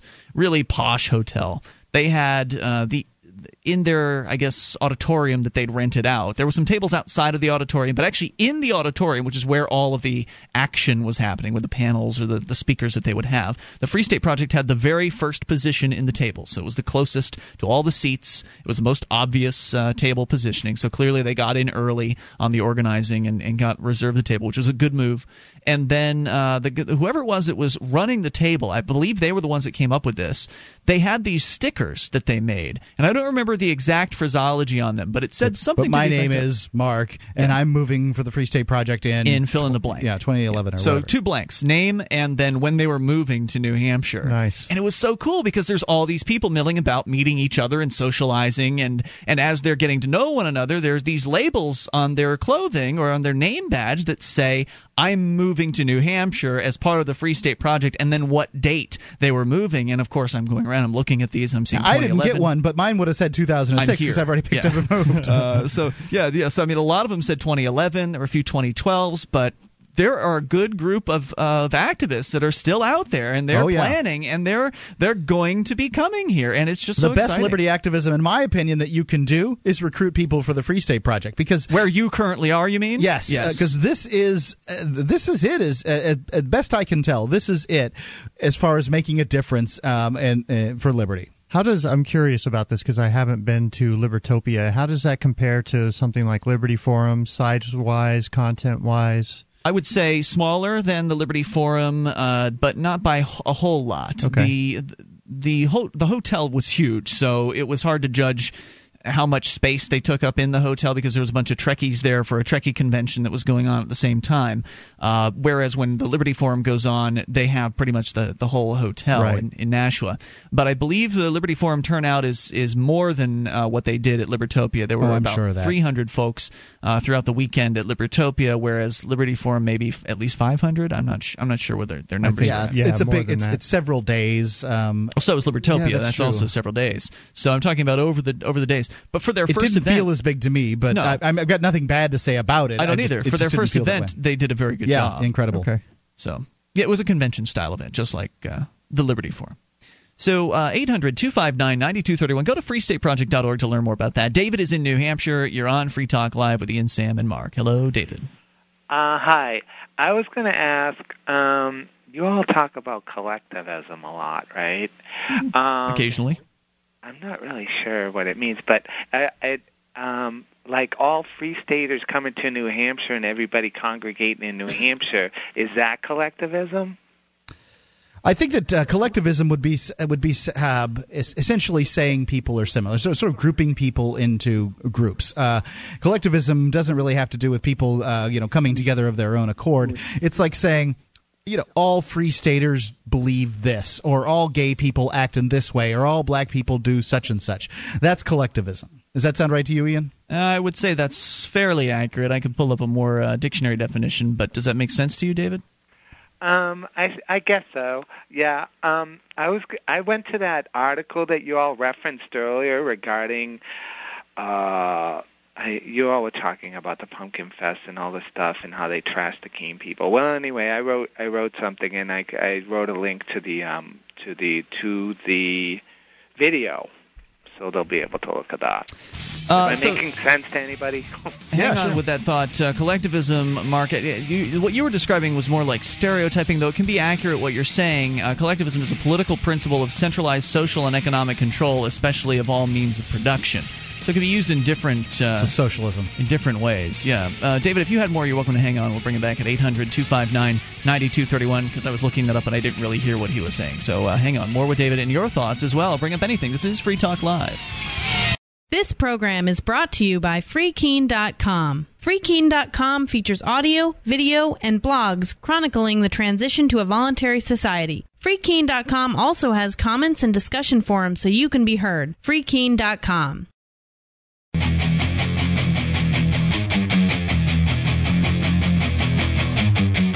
This is Free Talk Live. You can bring up anything. Just dial in toll-free at 800-259-9231. That's the SACL CAI toll-free line. Joining you tonight, it's Ian. And Sam. And Mark. You can join us on our website at freetalklive.com and enjoy the features there for free. And if you like the show and you want to help support Free Talk Live, become a Free Talk Live amplifier. For as little as $3 per month, we'll take that money in and reinvest it into the program, getting on more radio stations across the country, bringing more internet listeners on board, exposing new people to the ideas of freedom. Go to amp.freetalklive.com. Get signed up. That's amp.freetalklive.com. Just as an aside, a story, we were at the Los Angeles convention, talk radio convention, that was where we were over the weekend, and we got to meet one of our program directors. Was a good, positive experience, one of the program directors of our existing radio affiliates. And he actually said that he likes to call Free Talk Live Anarchy Radio. He did say that, yes. And I thought that was, he loves the show. Yeah. And I just thought that was cute. He certainly acted like he did. And I said, I don't know if marketing Anarchy Radio would be as effective as marketing Free Talk Live, but I did find that amusing. So Free Talk Live AMP program gives you perks. You get access to neat things like the AMP-only call-in lines and forum and more. $3 a month is what it costs, and it helps us get out there and get the show out there to new markets and getting new people listening and exposing new people to the ideas of freedom. In fact, David is, I believe, still on the line with us here in New Hampshire. David? I am. All right. So what were you saying right before we went to break? Because I was looking up collectivism and I was distracted. Yeah, I was just referring to the article that y'all referenced earlier. It's called Paul Miller's Take on the Pumpkin Festival. Yeah, this is a local newspaper editor here in Keene, New Hampshire, who was criticizing local activists for allegedly getting loud when the police came and threatened some charity folks from selling their baked goods at a local event in downtown Keene. And My contention, basically embellishing and adding negativity where there probably wasn't any, which happens frequently. I don't know. I saw some of the footage. I mean, people were upset. I would be upset if I were there and I saw the police cracking down on some Cub Scouts selling cotton candy. I would be pretty upset about that. And I think certainly it wouldn't be unreasonable to be upset in that way. No, I mean he was heaping more negativity on the Free Staters than was warranted, which seems to be because a normal it's okay. Thing. Sure, I mean by his perspective, by the newspaper editor's perspective, it's totally okay for the cops to go in and shut down a cotton candy stand the Cub Scouts are running, or shut down a bake sale to benefit the local homeless shelter. It's only a problem when people start getting upset about it and getting loud. The big problem was profanity when kids are around. But one thing he didn't say is that, my God, the people on the other side were walking around with guns on their hips, threatening kids, with children around, with tossing stuff at Cub Scouts, or at least treating them. I don't know how to really describe this, but just treating the stuff that they had in sort of this haphazard fashion, and really just making a bad name for law enforcement all over. Well, yeah. So I looked it up online, and I put how that they allow you to do a response to the article that was put there. Yeah, this is the KeenSentinel.com website. Right. So I did that, and I did bring to the attention of whoever might read it the fact that the police shut down the two things, the homeless shelter bake sale and the Cub Scouts. And I also sent a link, which I hope is okay, to the video. Sure. Link it as many places as you want to. You certainly don't have to ask permission to do that. David, I appreciate it, man. Anything else you want to share tonight? I'm just hoping we'll see if it gets printed. Put online with the video and everything. It'll be we good shall if see. Hopefully it will. David, thanks for the call tonight. Appreciate hearing from you at 800-259-9231. That's the SACL CAI toll-free line, and you can bring up anything. David being a great example of a local person who I believe is, I don't know if this is true, but I believe he's lived here a pretty long time, maybe his whole life. He's a local. He's not a native, but he's been around at least 10 years, I believe. So longer than the Free State Project. Somebody who has been paying attention and hasn't been angry enough to actually stop listening. He's actually listened to what liberty activists have had to say instead of trying to fight them off at every turn. And personally, I worry less and less about what the newspapers print, because the fact is they're losing subscribers. They are, the old school raising prices status too. Propaganda. Are they raising prices? They've raised their prices since I've lived here. It's all they can do, essentially. It's not all they can do. It's all that they understand how to do. I was having this conversation with a newspaper guy just last week, a guy who's in the business, and I'm like, look, the only way that dailies are going to save themselves, there's only one way, and that's the model that the weeklies are using. Stop charging people for your paper. I can't imagine paying 75 cents for one of these papers. I mean, it's just, there's not that much local reporting. It's a thin paper. It's an ad venue. Increase your subscribership by asking people if they want it for free. Send it to them, because in order to send it as cheaply as you can, you have to have a subscription, basically. So, make them fill out a form to get it for free. Get the subscription. Send them the paper, and just have the ads in there. Have local ads. Make the ads pay for the paper, because they're killing themselves charging 75 cents or $1 for a daily. Yeah, the local newspaper, Sam, just give you a little brief history, since you've only been here almost 2 years. Right. I've been here 4, and when I got here, it wasn't long after we arrived that they actually raised the price of the paper. I think from, I don't know what it was originally, but it went up to 75 cents. Maybe it was 50 cents. I don't know. But it went up a bunch. I mean, if it was 50 to 75 cents, that's a 50% price increase. The Sunday paper is $1.50. At the same time, they actually cut back on the amount of pages in the paper. So they decreased their costs and raised their prices at the same exact time. And then later, just recently, within the last year, they shrunk the format of the paper. So they cut their costs again by actually physically trimming down the size of the pages. The pages no longer fit the width of the paper boxes. When you look at the dispensing machines, there's a window where you can see the latest edition. It used to fill the full width of the window. It no longer does. It is too thin now. And, they've done some good things, I think, with the paper. I don't think, on the scale of people newspapers, want it's journalism. the worst paper. They want journalism. This is just an old business model that doesn't work anymore, and it needs to be tossed. I'm not saying stop printing papers. I'm saying stop charging for dailies. But that's only half of the problem. I mean, their distribution model is certainly something they could improve, but the other problem is they're not producing journalism anymore.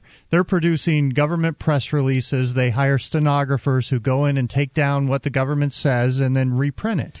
There's no critical thinking among their listeners. They think their people are idiots because they openly lie to them and deceive them and mislead them and present totally biased articles as fair and balanced or whatever. Some are better than others. Some are, but still. The fact is, what the normal consumer is doing is going through biased ad venues all over the place. Not ad venues, but news venues all over the place.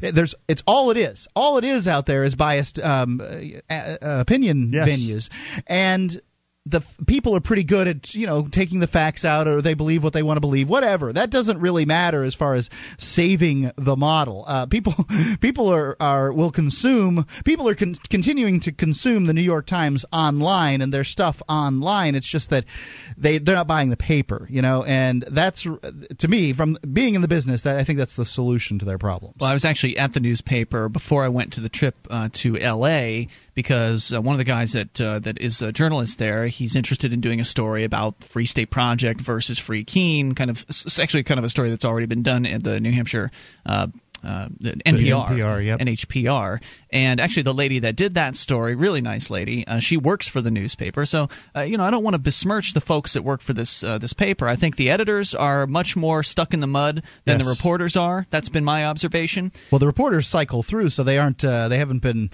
had to deal with the length of time the Free State Project's been kind of. Some cycle, some don't. With it. So I had a nice hour-long conversation with this reporter where I cleared up some of the issues. I talked about the trespassing situation, this ludicrous situation that's been going on up here, and so we'll see how that particular article comes out, to try to just kind of put some clarification out there about what freekeene.com is versus the Free State Project, etc. Yeah. So there's some interest, and they are talking about us, and you can't fault them for that. No, I'm not saying that they're all bad, but I think that clearly there is a slant to support the state. There's a status slant, but in so many different news venues, just all over. It's not just Keene, it's not just newspapers, it's everything almost everywhere. People. They're indoctrinated to this. But what they're facing nowadays is competition like they haven't before, because before it's always been we have our journalistic standards and we do things this way, and just on and on. Whereas now you have all of the independent media that has grown bigger than the mainstream media, and they are presenting these ideas. But the difference is the audience is really actually encouraged to think about the information that's being put in front of them. I just checked freekeene.com traffic rank on Alexa in the United States, 56,000, almost 57,000 versus the Keene Sentinel's website, 73,000. So our freekeene.com is more popular of a website than this 100-year-old newspaper. More coming up. It's Free Talk Live.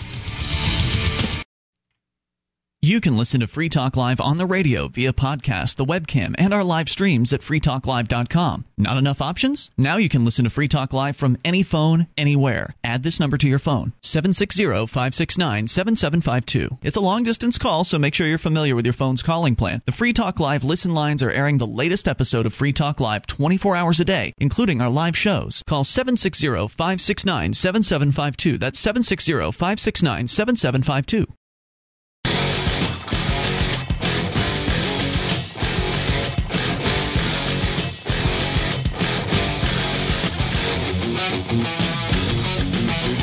This is Free Talk Live. We are kicking off the third hour of the program. You can take control of the airwaves. Just dial in toll-free and bring up anything at 1-800-259-9231. That's the SACL CAI toll-free line. 1-800-259-9231. Join us on our website at freetalklive.com. We give you the features on our site for free. So head on over there and enjoy those on us.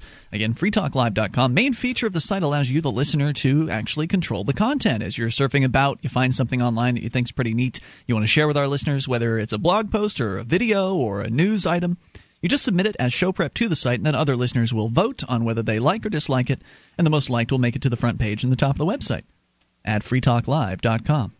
800-259-9231. Of course, we will take your calls about absolutely anything, but this hour, Mark, let's talk about something we promised last night we didn't get a chance to get around to, because really it's not a news show. We talk about issues on this program. But there are some interesting issues out there that are tied in with some of the news, and in this case, the Postal Service has been desperately trying to figure out how to deal with a bunch of factors. Number one, the economy is a little tougher now than it was before, so they're dealing with that. Number two, they're also still dealing with the exodus from snail mail that has been going on ever since the advent of the Internet, and as the Internet becomes more popular, more people just decide, well, we don't really need to get anything in the mail anymore. We can send all of our, Mark, you send pictures of your son Jack to your mom down in Florida. You send videos of Jack to your mom down in Florida. You can't do that easily with the Postal Service. There's really not much you can do with the Postal Service, and it's very costly to use the Postal Service. So people know these things, and you really are just. The Postal Service is pretty much just dealing with spam mail and the Luddites, junk mail that refuse to use the Internet these days. Well, sometimes people will send. Every once in a while, it's nice to get a card through the mail. Okay, I mean, sure. But I think that is diminishing over time in value to people. You can send those over the Internet too, right? I think that there's a generation behind mine that doesn't care that much about whether a card comes through email or whether. What's that? I'll throw your card away. Well, what else do you do with a card? I'm not sending you any Christmas cards, pal. I'll look at it and then throw it in the trash. Well, you have to set them out on the fireplace for the holidays. Yeah, that's man. what you do with them. You set them out for a little while so that you can enjoy them for a period of time.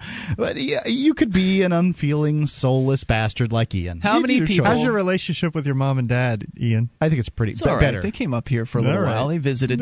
But how do you enjoy it? You've already gotten the joke. You read it the first time. You enjoyed it then. Those nice people sent me some nice things. Yeah, I usually get pictures of like the family or the kids or something playing, and so I set those out, and it's nice to look at. I mean, beyond when you look at it the first time, it's enjoyable the first time, but how many times can you get the same Garfield joke and enjoy it over and over again? It's not supposed to be funny again. It's supposed to be, they sent me something nice. You think about them a few times, but you do toss them. Gotcha. That's what you have to do. Well, some people collect them and then they save them, and they're pack rats. You create a fire hazard or something. I don't know. They're going to look back through all of their years of Christmas cards and get all teary-eyed over them. I make an effort to make sure I get the return address into my electronic address book, so I at least have that.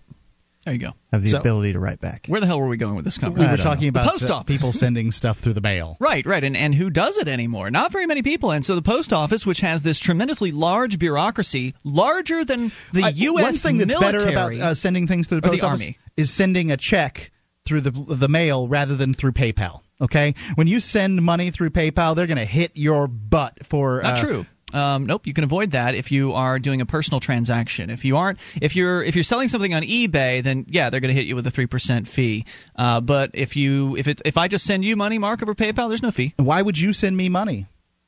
You were just talking about people sending each other money, right? I'm talking about sending checks. Why do you send checks? Because it's commercial.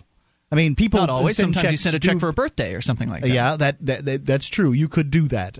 You could send it through PayPal for that reason. I don't know how many checks that are sent through the mail are actually birthday checks. Okay, you just tell PayPal it's personal. They don't know. Okay, I don't know what. The fact is, when I get checks, it's for business, okay? Yeah. And when I get checks, when I get something through PayPal, they hit my butt, okay? Mm-hmm. They ding me as hard as they can. I'd rather get a check through the mail and have to deal with the possibility of that check bouncing and getting the $30 fee than I would getting dinged every single time I try to get a little money through PayPal. So there's a reason to use the mail instead of using the Internet. Pay for convenience. I guess. I mean, what's convenient about it? You get it instantly? I don't want it instantly. Okay. I want all my money. Yeah.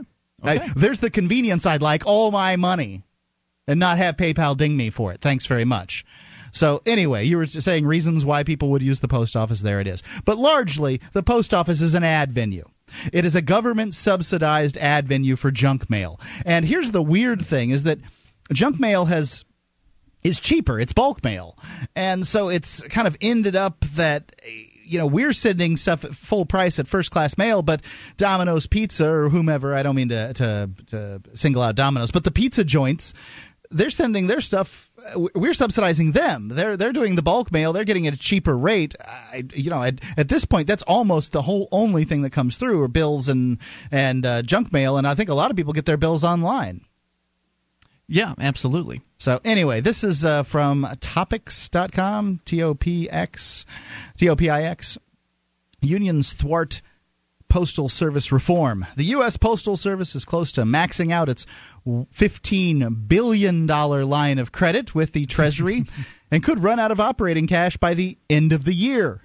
Almost out of money over there at the post office. By the way, I wanted to check my facts on this just to make it clear. The post office is bigger than the Army, bigger than the U.S. Army, not the full military, bigger than the Army. Over almost 600,000 people in the post office, about 550,000 in the Army. This is a huge bureaucracy. Right, and remember, they'll tell you every single time that this is a private organization. The post office was made private in the 70s. The first line in this is the U.S. Postal Service is close to maxing out its $15 billion line of credit with the Treasury.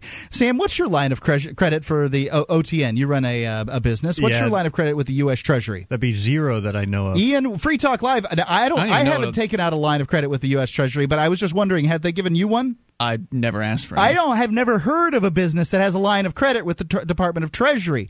Except for the post office, which is a private company. I've been told by all their employees. Everybody says this. They parrot it like a bunch of mina birds. They wear it proudly, like a patch, like it's something they've earned. The FDIC got a huge bailout from the Treasury in order to prevent themselves from going bankrupt and being unable to secure the bank accounts of all the failed banks. Yeah, I don't think too many people consider the FDIC to be private. And this is what they tell themselves about the post office. It's private. And this is what I'm trying to point out to them. They're lying to you. Yes, they're quasi-private in that they're supposed to be profitable, but they don't do that and they never have. So let me continue here. Its contract with the postal unions is preventing the USPS from implementing the cost reductions it needs to get its finances under control. Labor accounts for 80, that is 4/5 of the U.S. Post Office costs. The service has... Whoa, one more time. Labor accounts for 80% of the post office costs. Absolutely. All those expensive letter sorting pieces of equipment, incredibly large pieces of equipment that must cost hundreds of thousands of dollars each. Pales in comparison. 20%. What about their gas bill? Pales in comparison. 80%. The service has the second largest civilian workforce in the nation, only behind Walmart. Are the pensions included in the 80%? No, they're not. But they're not going to tell you that in this article. 85% of workers are protected by the collective bargaining agreement. So 15% are these sort of they have the periphery. Part-timers or something. Yeah, they have the periphery people that they've managed to hire on the last few years that don't get all the benefits. Wow. The unions have become a giant anchor on the already sinking ship. Ted DeHaven, a budget analyst for the Cato Institute, wrote in an article appearing in the Daily Caller. Sorry, these bureaucrats don't care. Obviously, they don't care about the Postal Service. Otherwise, they would be giving in, right? They don't really seem to care about they must really believe that their future is guaranteed beyond the existence of the Postal Service, because if they don't make these changes and get their budget in order, then they could be in some real big trouble. But the Postal Service bureaucrats are just standing firm. Well, we're not going to move. We can't adjust our contracts. These are our paychecks we're talking about. No, they're just holding people holding the government hostage so they can get another bailout, period. That's a good point, yeah, because that will be what happens here. If the Postal Service says, well, we can't change because of these unions, we're just going to need money from the taxpayers. It's Free Talk Live. More coming up. MemoryDealers.com offers the world's largest selection of discounted optical transceivers, including SFPs, GBICs, XFPs, Xempax, and X2s that are 100% compatible with all major networking equipment manufacturers, including Cisco, 3Com, Foundry, Alcatel, and HP, at up to 99% off list price. Memory Dealers can also offer customized solutions for your transceiver requirements, including private labeling. Memory Dealers is your trusted source for all your networking and telecom accessory needs, in stock and ready to ship via overnight delivery. MemoryDealers.com.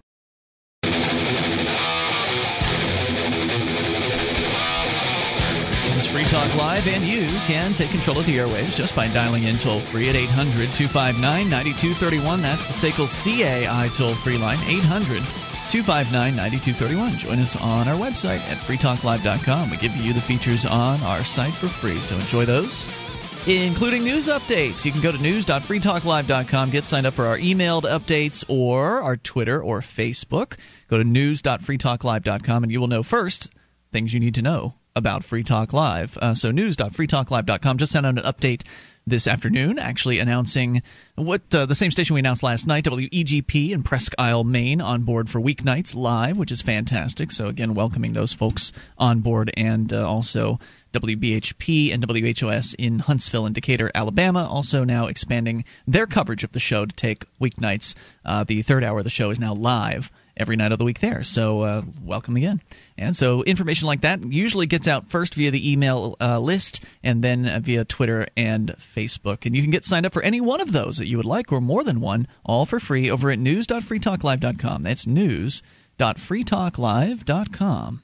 SACL CAI is a company that does collections. They purchase charged-off receivables, and they do early out billing. Their employees are trained in resolving issues for your customers. They treat them with respect because they know that not only you want to keep your clients, but you want to keep your clients, but you want your money too. They treat your clients with respect at SACL CAI. See their banner at freetalklive.com. It's first from the right-hand side of the page. The Postal Service has nearly 600,000 employees. As Mark just revealed from this story, and you'll give me the source here in a moment, the postal bureaucracy, 80% of its costs are the staff. It's a tremendously humongous bureaucracy that has its tentacles all across the United States. And when they are being forced, basically, by economic circumstances and also the marketplace, which is driving people away because of the internet from using the Postal Service, they're being forced to do business differently, to look at different options as to how to do things. Now, they're a bureaucracy, and it takes them forever to figure out what to do, and half the time it's not the right thing. They're probably more than half the time it's not the right choice that they're going to make, because they're not really plugged into market signals like any other business is, because they can always go back to mommy government in order to get the next subsidy that they need to keep operating as they've always been operating. And that's really where this is all going to come down to. This story is about how the unions are essentially crippling the Postal Service even further than it's already been crippled by just the fact that it's a bureaucracy and just, not subject to market signals and doesn't have incentives. It's already crippled because it's a government bureaucracy, but it's crippled even further because of this union. That's right. Or multiple unions, right? Last year, the average postal worker received about $79,000. Whoa. $80,000 in total compensation, compared to What's the average American make? $61,000 for the average private sector employee. That's compensation, not paycheck, okay? I don't understand. Well, there's meaning before taxes? Medical benefits and stuff. Yeah, it's before taxes. Everything that the total compensation is everything that the company pays, so including all the Social Security taxes, any benefits, their vacation time that they're giving you, and so on. Now, one thing I'd like to know about this is that they mentioned that 85% of workers are protected by the collective bargaining agreement. I would like to know how much this $79,000 number is drugged down by those 15% who are the noobs, the outsiders, the neophytes, the freshmen. The ones that they don't want to give the real post office jobs to. So maybe it's more like 90,000. Who knows? It's definitely something like that. So the union contracts inhibit the flexibility required to effectively manage the United States Postal Service workforce, according to DeHaven. This is a guy from Cato Institute. He cited the no layoff provisions that protect most workers, which forces the USPS to lay off lower-cost part-time and temporary workers before it can fire full-time employees. No matter how bad you are, you can't be fired. Right, and these are the ones that have the big paychecks. The guys with the cheapy paychecks, they can't keep. Mm-hmm. It doesn't matter how well you do your job. That's not the issue. Once you're in, you're in. Union contracts also make it difficult for the post office to hire part-time workers, which could result in savings and give managers flexibility in dealing with fluctuations in the workload. Only 13% of USPS employees are part-time, compared to 53% for UPS and 40% for FedEx. Despite the USPS's difficulties, the American Postal Workers Union, which represents more than 200,000 workers, is in contract negotiations for the service. With the service, and Union Chief William Burris insists that a pay increase for his members is an entitlement. And he says the union wants more money, better benefits. DeHaven concludes the Postal Union. I want everybody to think about how has their paycheck been in the last 4 years? Are they getting more money and better benefits? A lot of people are taking cuts. I know that in the radio business, these radio companies are having a tough time, just like a lot of companies around this country are having a tough time. And they've basically come to their employees and said, look, we're going to have to cut your paycheck by 5% or 10%. And you want to keep working in the radio industry? That's what you have to take. You know, I could solve all these people's problems if I was in charge, but that's the problem with dealing with some kind of union. If the post office went, say, 4 days a week instead of 6, which they've been talking about. Well, no, they're talking about dropping it, but they're not going to be able to. They can't do it, Ian. They can talk all they want because the union is the one who runs this ship, and that's how it is with all government. Why would the union object to that? I mean, if the union could continue to get the same amount of pay and work 4 days a week instead of 6, then why would they stop delivering, Ian? Why would they stop delivering? 80% of the United States Postal Service's cost come from. It says right here in the article, it comes from paychecks. Yeah. So cutting down days of delivery, if less you give gas? them the same gasoline, really, you're going to drop. What are you going to drop? 0.4% off of their bottom line that may here. Be what they what decide. You need is these fat paycheck bureaucrats to sit home 1 day out of the week, an extra day out of the week. That's not going to happen. As you're saying, it's not going to happen. Actually, 2 days would be the right thing to do. Why do you need to get mail Monday through Saturday? Why do you need that? Drop Tuesdays, drop Thursdays, and you'd be in good shape. I see where you're coming from, and you're right. It's not going to happen. It's not going to.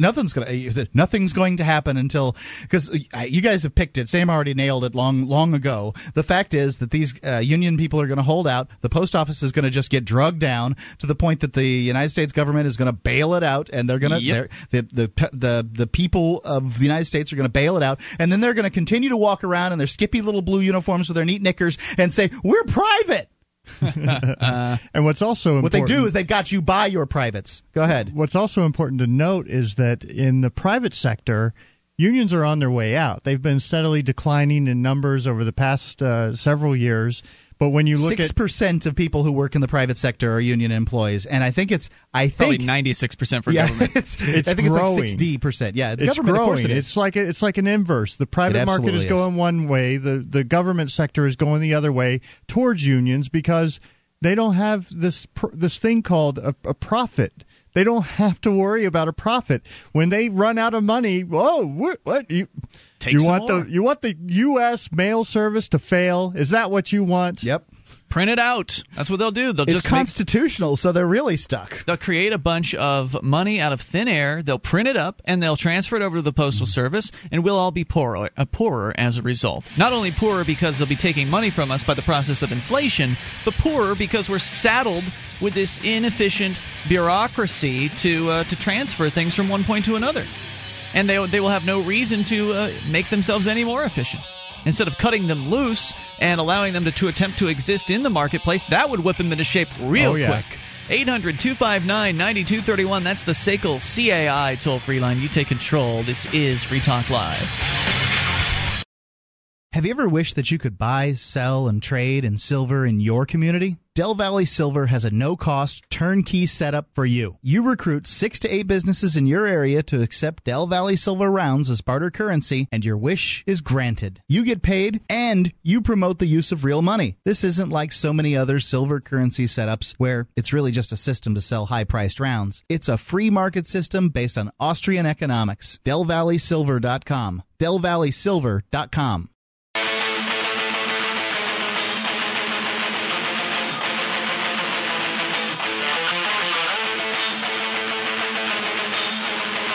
This is Free Talk Live, and you can take control of the airwaves by dialing in toll-free at 800-259-9231. That's the SACL CAI toll-free line. 1-800-259-9231. Join us online at freetalklive.com. We give you the features you'll find there are completely free, unlike those other talk show hosts in the business that want to charge you for their websites. We go to freetalklive.com. So enjoy those features there, including listening options. You want to listen in via our live streams? We've got two of them. There's a broadband and a dial-up flavor. Plus, you can also watch on the webcam or listen in via any phone that can dial long distance via our listen lines. You can get the number for that. Get the details over at listen.freetalklive.com. The listening options brought to you by QualityRental.com. That's right. And we thank them there at QualityRental.com for sponsoring listen.freetalklive.com. The principal over there, Jim Frechette, big supporter of Free Talk Live. They play it right there in the main section where they keep all the stuff in Quality Rental. They've got tents, chairs, all the party supplies you might need to rent if you're having some party, wedding, barbecue, bar mitzvah, any kind of church gathering, and you're in the southern New England area. It's QualityRental.com. They can help you. QualityRental.com. All right, so we're going to continue here discussing the postal bureaucracy and just how pathetic they really are.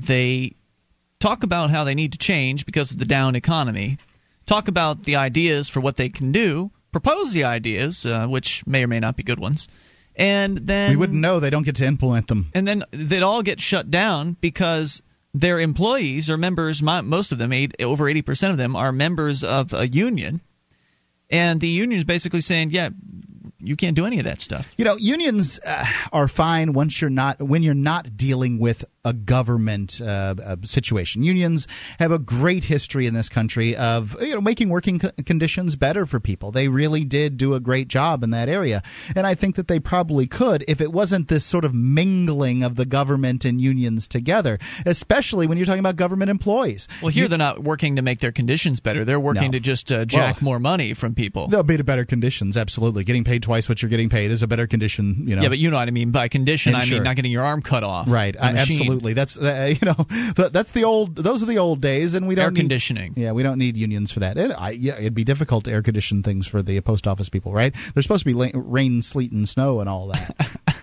Tough postal service folks. So what else is going on? I mean, is there more to share here? No, this is it. They've pretty much lined it out here that the post office is the compensation package per person over there is about $80,000. That they have a $15 billion line of credit with the U.S. Treasury, and it looks like they're going to need to go a little farther because labor accounts for 80% of the USPS's costs. So all this poppycock about them being private, not true. Often they have $1 rents in their huge facilities. Yep. Often their pensions are paid by the government, not by the union. So they'll get all kinds of situations where they get a real benefit. Usually when the post office is claiming they're in the black, they're not including the pensions in that calculation. Yeah. They're just talking about their operating costs. And they're not paying property taxes on any of the buildings or equipment that they use. That much is true. Yeah, they don't have the state governments will make you pay for capital and things like the capital being equipment. We can't have a conversation about the Postal Service's benefits without talking about how they have a monopoly on first-class mail delivery. That's true. I mean, this is an incredibly huge subsidy that they've been granted by the legislature that has essentially – this has been going on for over 100 years, this monopoly they've had. They can just – if FedEx or UPS decided they wanted to get into mail that was delivered for less than $1, they would be committing a federal crime. It's illegal. That's one of the reasons why they don't do that. They can't. And likely once the cost of delivering something first class raises to 75 cents, they'll up Congress will raise the amount of raise the amount to $2, and then FedEx won't be able to compete on that level. Sure, because the Postal Service bureaucrats will come into Congress and they'll say, "My God, we're going to be put out of business by these people. You need to protect us." Right, and what kind of Nimrod, really? What kind of Nimrod thinks it's a good idea that it costs the same amount to send a letter across the street as it does to send it across the continent? I mean, I just cannot fathom this. What I wonder is why do they think everybody in the entire country, like out on my farm, why they need to get mail every day? Why it can't be once a week?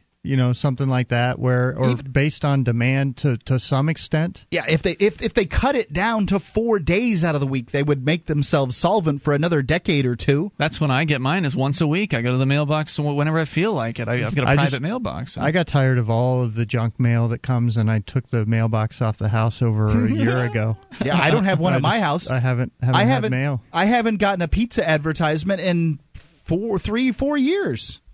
3 years. Fantastic, guys. I just don't see any reason for it. For me, what pushes it is when I put that mailbox in the ground, it then becomes the federal government's because they have rules. If it says U.S. mail on the front of it, I guess, or whatever their rules are, they have rules that say that my friends can't come by and put stuff in that box for me. As soon as I can get all the movies I want to watch, which I hardly ever watch them, but I've got a Netflix subscription, right? That's kind of one of the things I'm with you there. It would be convenient to have the Netflix dropped right at the house. Yeah. So. Well, as far as I'm concerned, it's more convenient to go to the video store that's a quarter mile down your street, half mile down the street. Look at all the different stuff that you could get there. See all the new releases. I just prefer that.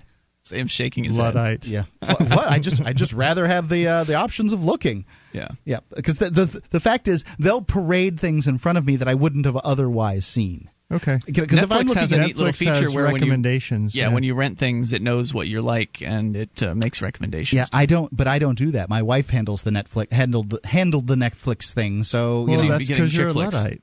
I'm just not interested in handling it. Well, and when I want to watch movies, there's not enough movies around. What if I want to watch a movie every night? Yeah, I wish I had time for that sort of thing. I don't. I normally sit on the movies for weeks before I watch them, so they must love me as a customer. Maybe if you rolled out of bed before 11 a.m., then you'd have a little more time. Oh, that's not true. I was up on time this morning, by the way, just so you know. This morning? What about yesterday, right. The day before? Let's look at your week. Yesterday, let's see, I think that was the day that I was recovering from getting back from the trip. I went to sleep at 7 at night and woke up at 10 the next morning. Baby. So, yeah. We were up late doing the red-eye thing, and that's I couldn't sleep at that point. All right, so 800-259-9231. You can take control of the airwaves. Hey, Sam, I don't know if you happen to have it up, but I know that you had something you wanted to tell us about tonight regarding California. Yes, this is from, I believe, the L.A. Now. They're going to legalize weed. There's a good chance that 2 weeks from now, they're going to, on a ballot measure, pass full legalization of recreational use of cannabis. Well, according to L.A. County Sheriff Lee Baca, says deputies would enforce marijuana laws even if Prop 19 passes. What? Los Angeles. How can you enforce a law that's not a law? I mean, when Prop 19 passes, then those laws become void. Well, it's because it's about the will of the people, Mark. God, why do you ask these stupid questions? Sorry. Los Angeles County Sheriff Lee Baca said Friday his deputies' marijuana enforcement would not change even if Proposition 19, which would legalize the drug in California, passes November 2nd. Now, I don't know what he does, but maybe it won't change. Maybe they really don't hassle people with pot in L.A. County anymore. Maybe it's just not worth their trouble. Quote, Proposition 19 is not going to pass, even if it passes. This guy really cares about the will of the people, huh? Barra said in a news conference Friday at the sheriff's headquarters in Monterey Park. Baca, whose department polices 3/4 of the county, was bolstered Friday by an amendment from the Obama administration that federal officials would continue to vigorously enforce marijuana laws in California. That's right. Us law enforcers are going to stand together in making our own law in the face of what these darn people decide. We at the executive branch who enforce the law that the people pass will enforce laws that the people didn't pass. It gets better. He gives his reasons as to why. This will be great. This will be great. 800-259-9231. This is actually almost a retread of what happened in the late 1990s after California passed by popular vote the Proposition 215 legalizing medical cannabis. The same characters came out and said, well, we're just going to keep enforcing it. Eventually they stopped, but it took about a decade. More coming up. This is Free Talk Live. You have got to check this podcast out, man. It is heavy, man. It is so, it's like my brain is just going like, wow, man. It's just like, whoa, it made me feel so good. It made me feel like, oh, man, I can't believe how great I feel just from listening to this podcast. This podcast is incredible.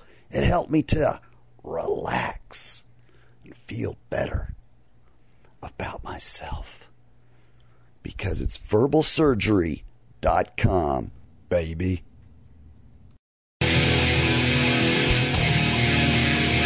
This is Free Talk Live, and only moments remain. Enough time for your call if you make it now to 1-800-259-9231. That is the SACL CAI toll-free line. That's 800-259-9231.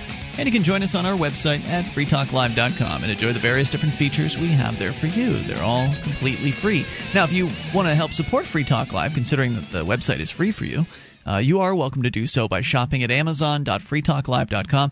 You enter Amazon through that link. Free Talk Live gets a portion of the purchase price. It's money that would be going to Amazon. They're just going to send it over to us because we sent them the business. So start your shopping at amazon.freetalklive.com and get whatever it is you're looking for delivered to you. Brand new or used in dozens of categories. They've likely got what you're looking for. Amazon.freetalklive.com. It's happening again. History repeating itself only 15 years after, 10 or 15 years after it already happened once. In the mid-1990s, 1996, California voters overwhelmingly passed Proposition 215, which was the country's first medical marijuana provision. It was done by a ballot measure. It overwhelmingly passed. It went through, and everybody figured, yeah, we won. But then these government bureaucrats, like this sheriff in Los Angeles County, started proclaiming things like, well, we don't care about what the people think. We're going to enforce the laws anyway. And they did. They were arresting medical marijuana patients, and these poor people, these, wheelchair-bound, in many cases, individuals were having to take these cases to court. Eventually, they finally started laying off. I don't know if the court trials ended up going in the right directions or what the whole history of that was. But well, Obama promised to end all of the drug raids and so forth on the medical dispensaries and so forth. And then they kept doing it. Well, they kept doing it through the state agencies. Mm-hmm. So now we have a sheriff saying he's not going to follow the state laws. Because likely he's getting some kind of funding through the federal government. It's always about these strings that they attach with all of the money for the SWAT team gear and everything else that they give them. The tanks and all the cool stuff that Andy Griffith used to drive. That's a good way to look at this, Sam, because, a lot of these local boys are getting big money from the federal government. So certainly they could come to him and say, look, hey, Sheriff Hogg or whatever your name is, this money's going to dry up if you don't. You need to use this money to enforce these laws. We'll pay to hire the prosecutors or whatever defense attorneys to defend when you're inevitably sued for continuing to enforce them, just to try their darndest to keep these things going. And what amazes me is the patriot movement that's out there and the constitutionalists. Their big linchpin is really that the sheriff's the highest law enforcement official in the land. He's elected by the people, so therefore he's accountable to the people, and we just need to elect the right sheriffs. Like that's going to work here. I mean, you see whose side they're on. Let me continue with the story. Yeah, this guy has basically said that he doesn't care what the people of California say through the legal process, that he's going to enforce. I am the law. Something that he feels like enforcing. But I wonder, now they're saying it beforehand here, which really interests me. What is he hoping to sway the political process? Is that what his goal is by grandstanding at this time? Baca said the proposition was superseded by federal law, and if it passed, it would be found unconstitutional. He may be running for re-election. It may be just him pandering to the enforce the law crowd. Well, it might be a bad idea, because if he expects it to win, then the same people could very well find out that he's a bad person to reelect. I don't know. Flanked by other opponents of the measure, including Los Angeles County District Attorney Steve whatever, Baca made a colorful assault on marijuana use. Wait, you mean the prosecutors opposing marijuana legalization? Really? Yeah. I wonder if they got this quote from him while he was on company time and he wasn't doing his job in the process. I wonder how many rapists and murderers are their day in court has been backed up because he's giving quotes to the newspaper. Asked if he had ever experimented with the drug, Baca said unequivocal, "Hell no," he said. Baca said legalizing marijuana would have far-reaching repercussions, including increasing the cost of drug rehabilitation, causing traffic accidents, prompting labor disputes with employees getting high on the job. Wait a minute. He is basically restating what the federal government's spokesperson said the other day. We just talked about this story yesterday, I think it was, where the feds came out with this almost the exact same statement that more traffic accidents were going to happen and this and that was going to happen. And there's no evidence for that. None of it. Well, and then his last one is providing a safe cover for drug cartels selling harder narcotics. Yeah. So look at his points here. Drug rehabilitation. Let's get real. The most people are sentenced by court order to go to drug rehabilitation. Mandated, yeah. So, and it's just another racket. It's run by the bureaucrats and their friends, and they can get this guaranteed income from all of these court cases, and it's a rigged system. So that one's pretty ridiculous, given that marijuana is not addictive. Absolutely not. Causing traffic accidents. There are millions of people out there driving. There are studies that show people actually do better on cannabis when they're driving. That study one after study. Well, and even if it's just that they're diminished, the fact is they're diminished. If they're diminished far less than they would be by alcohol. There's not really any evidence for that, though, Mark. Study after study shows that cannabis smoking drivers are as capable or more so than sober drivers. I think there's got to be some out there that say they're slightly less, right? The Australian Department of Transportation's own study, the government's own study in that case, showed that to be the case. Sure, there certainly have been studies that have shown that. I'm not disputing that. And that would be a study where the people doing the study would have an interest in seeing it the other way. And as far as employees getting high on the job, well, that's an issue between the employer and the employee. Absolutely, and it's already happening. Yeah, and I mean you have the same issue with alcohol. You can't in most jobs go drink a fifth of Jack Bean or alcohol's Jim Beam legal. And go right. So it wouldn't be any different. And his comment about the drug cartels selling harder narcotics, well, if you take cannabis away, you're diminishing 50% of their revenue. I believe that's about what it is, right off the bat. So you're taking a huge chunk of the money, of the power, of the corruption right out of the system and out of the black market, putting it into the legitimate marketplace. His claims just don't even begin to stack up. And they are right off of the talking points from what the Fed said the other day. Let's go to the phones and the fun. Jamie's on the line in Oklahoma. You're on Free Talk Live. Hello, Jamie. Hey, what's going on, fellas? Hey, it's Jamie from WheelsOffLiberty.com. What's up? I can drive good high, man, so that's always good if you want to know that. But it's kind of like, man, it proves, just 2 points real quick. It proves that voting is just senseless anymore. It doesn't matter what we choose from so-called elected officials. They're going to do whatever they want, so there's no need for us to even participate in the system. And on top of that, I mean, if he's going to prosecute all these people in the act of smoking marijuana is legal now, well, I'm kind of a heads up on him because I always smoked marijuana when it was illegal, so it don't really matter anyway, right? How many people who want to smoke marijuana are not doing it because they're afraid of what the government might do? I can't imagine it's a tremendously large amount. Yeah, it doesn't seem like it to me either. Yeah, absolutely not. Me and my wife were talking the other day about drug legalization, and if the threat of heroin killing you does not deter you from doing heroin, then what's 5 years in the slammer going to deter you from? It just doesn't make sense how our elected officials want to punish people, man. It's just all revenue, and you guys already know that. I just wanted to drop my 2 cents in on that. Jamie, Bacca's got some advice for you. He says, if you have a need for an ounce or less, then use your marijuana, but use it privately, he said. If you want to do a joint in your house, do it, but leave the rest of us alone. So you're bothering him by wanting to bring this out in the open. Why can't you just leave these people alone, it's Jamie? What's wrong with you?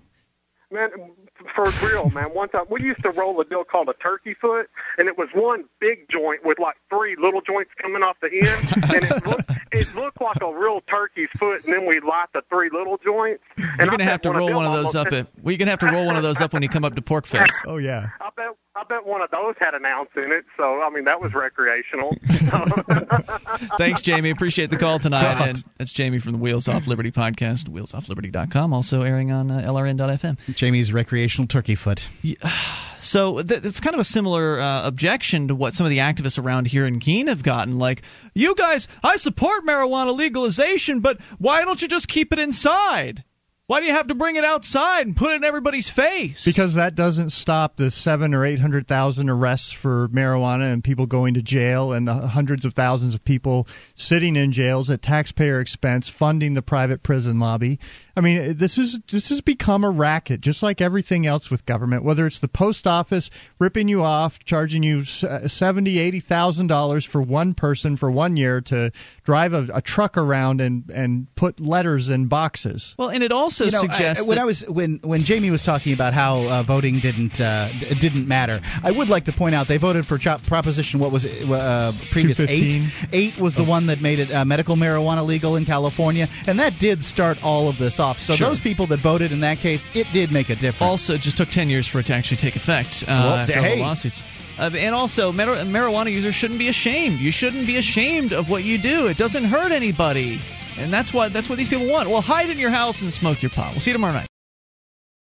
On Free Talk Live, we talk about investing in gold and silver as a hedge against inflation, investment, and barter currency. We've teamed up with Midas Resources to offer you some great rates on some hand-picked gold and silver pieces. U.S. Eagles, British Sovereigns, 20 francs, Lakota Nation silver rounds, Montana silver reserves, and Walking Liberty halves. Call 877-857-9938 or go to gold.freetalklive.com. The shipping is the same for 1 as it is for 20, so try to get as many as you can all at once. Gold.freetalklive.com.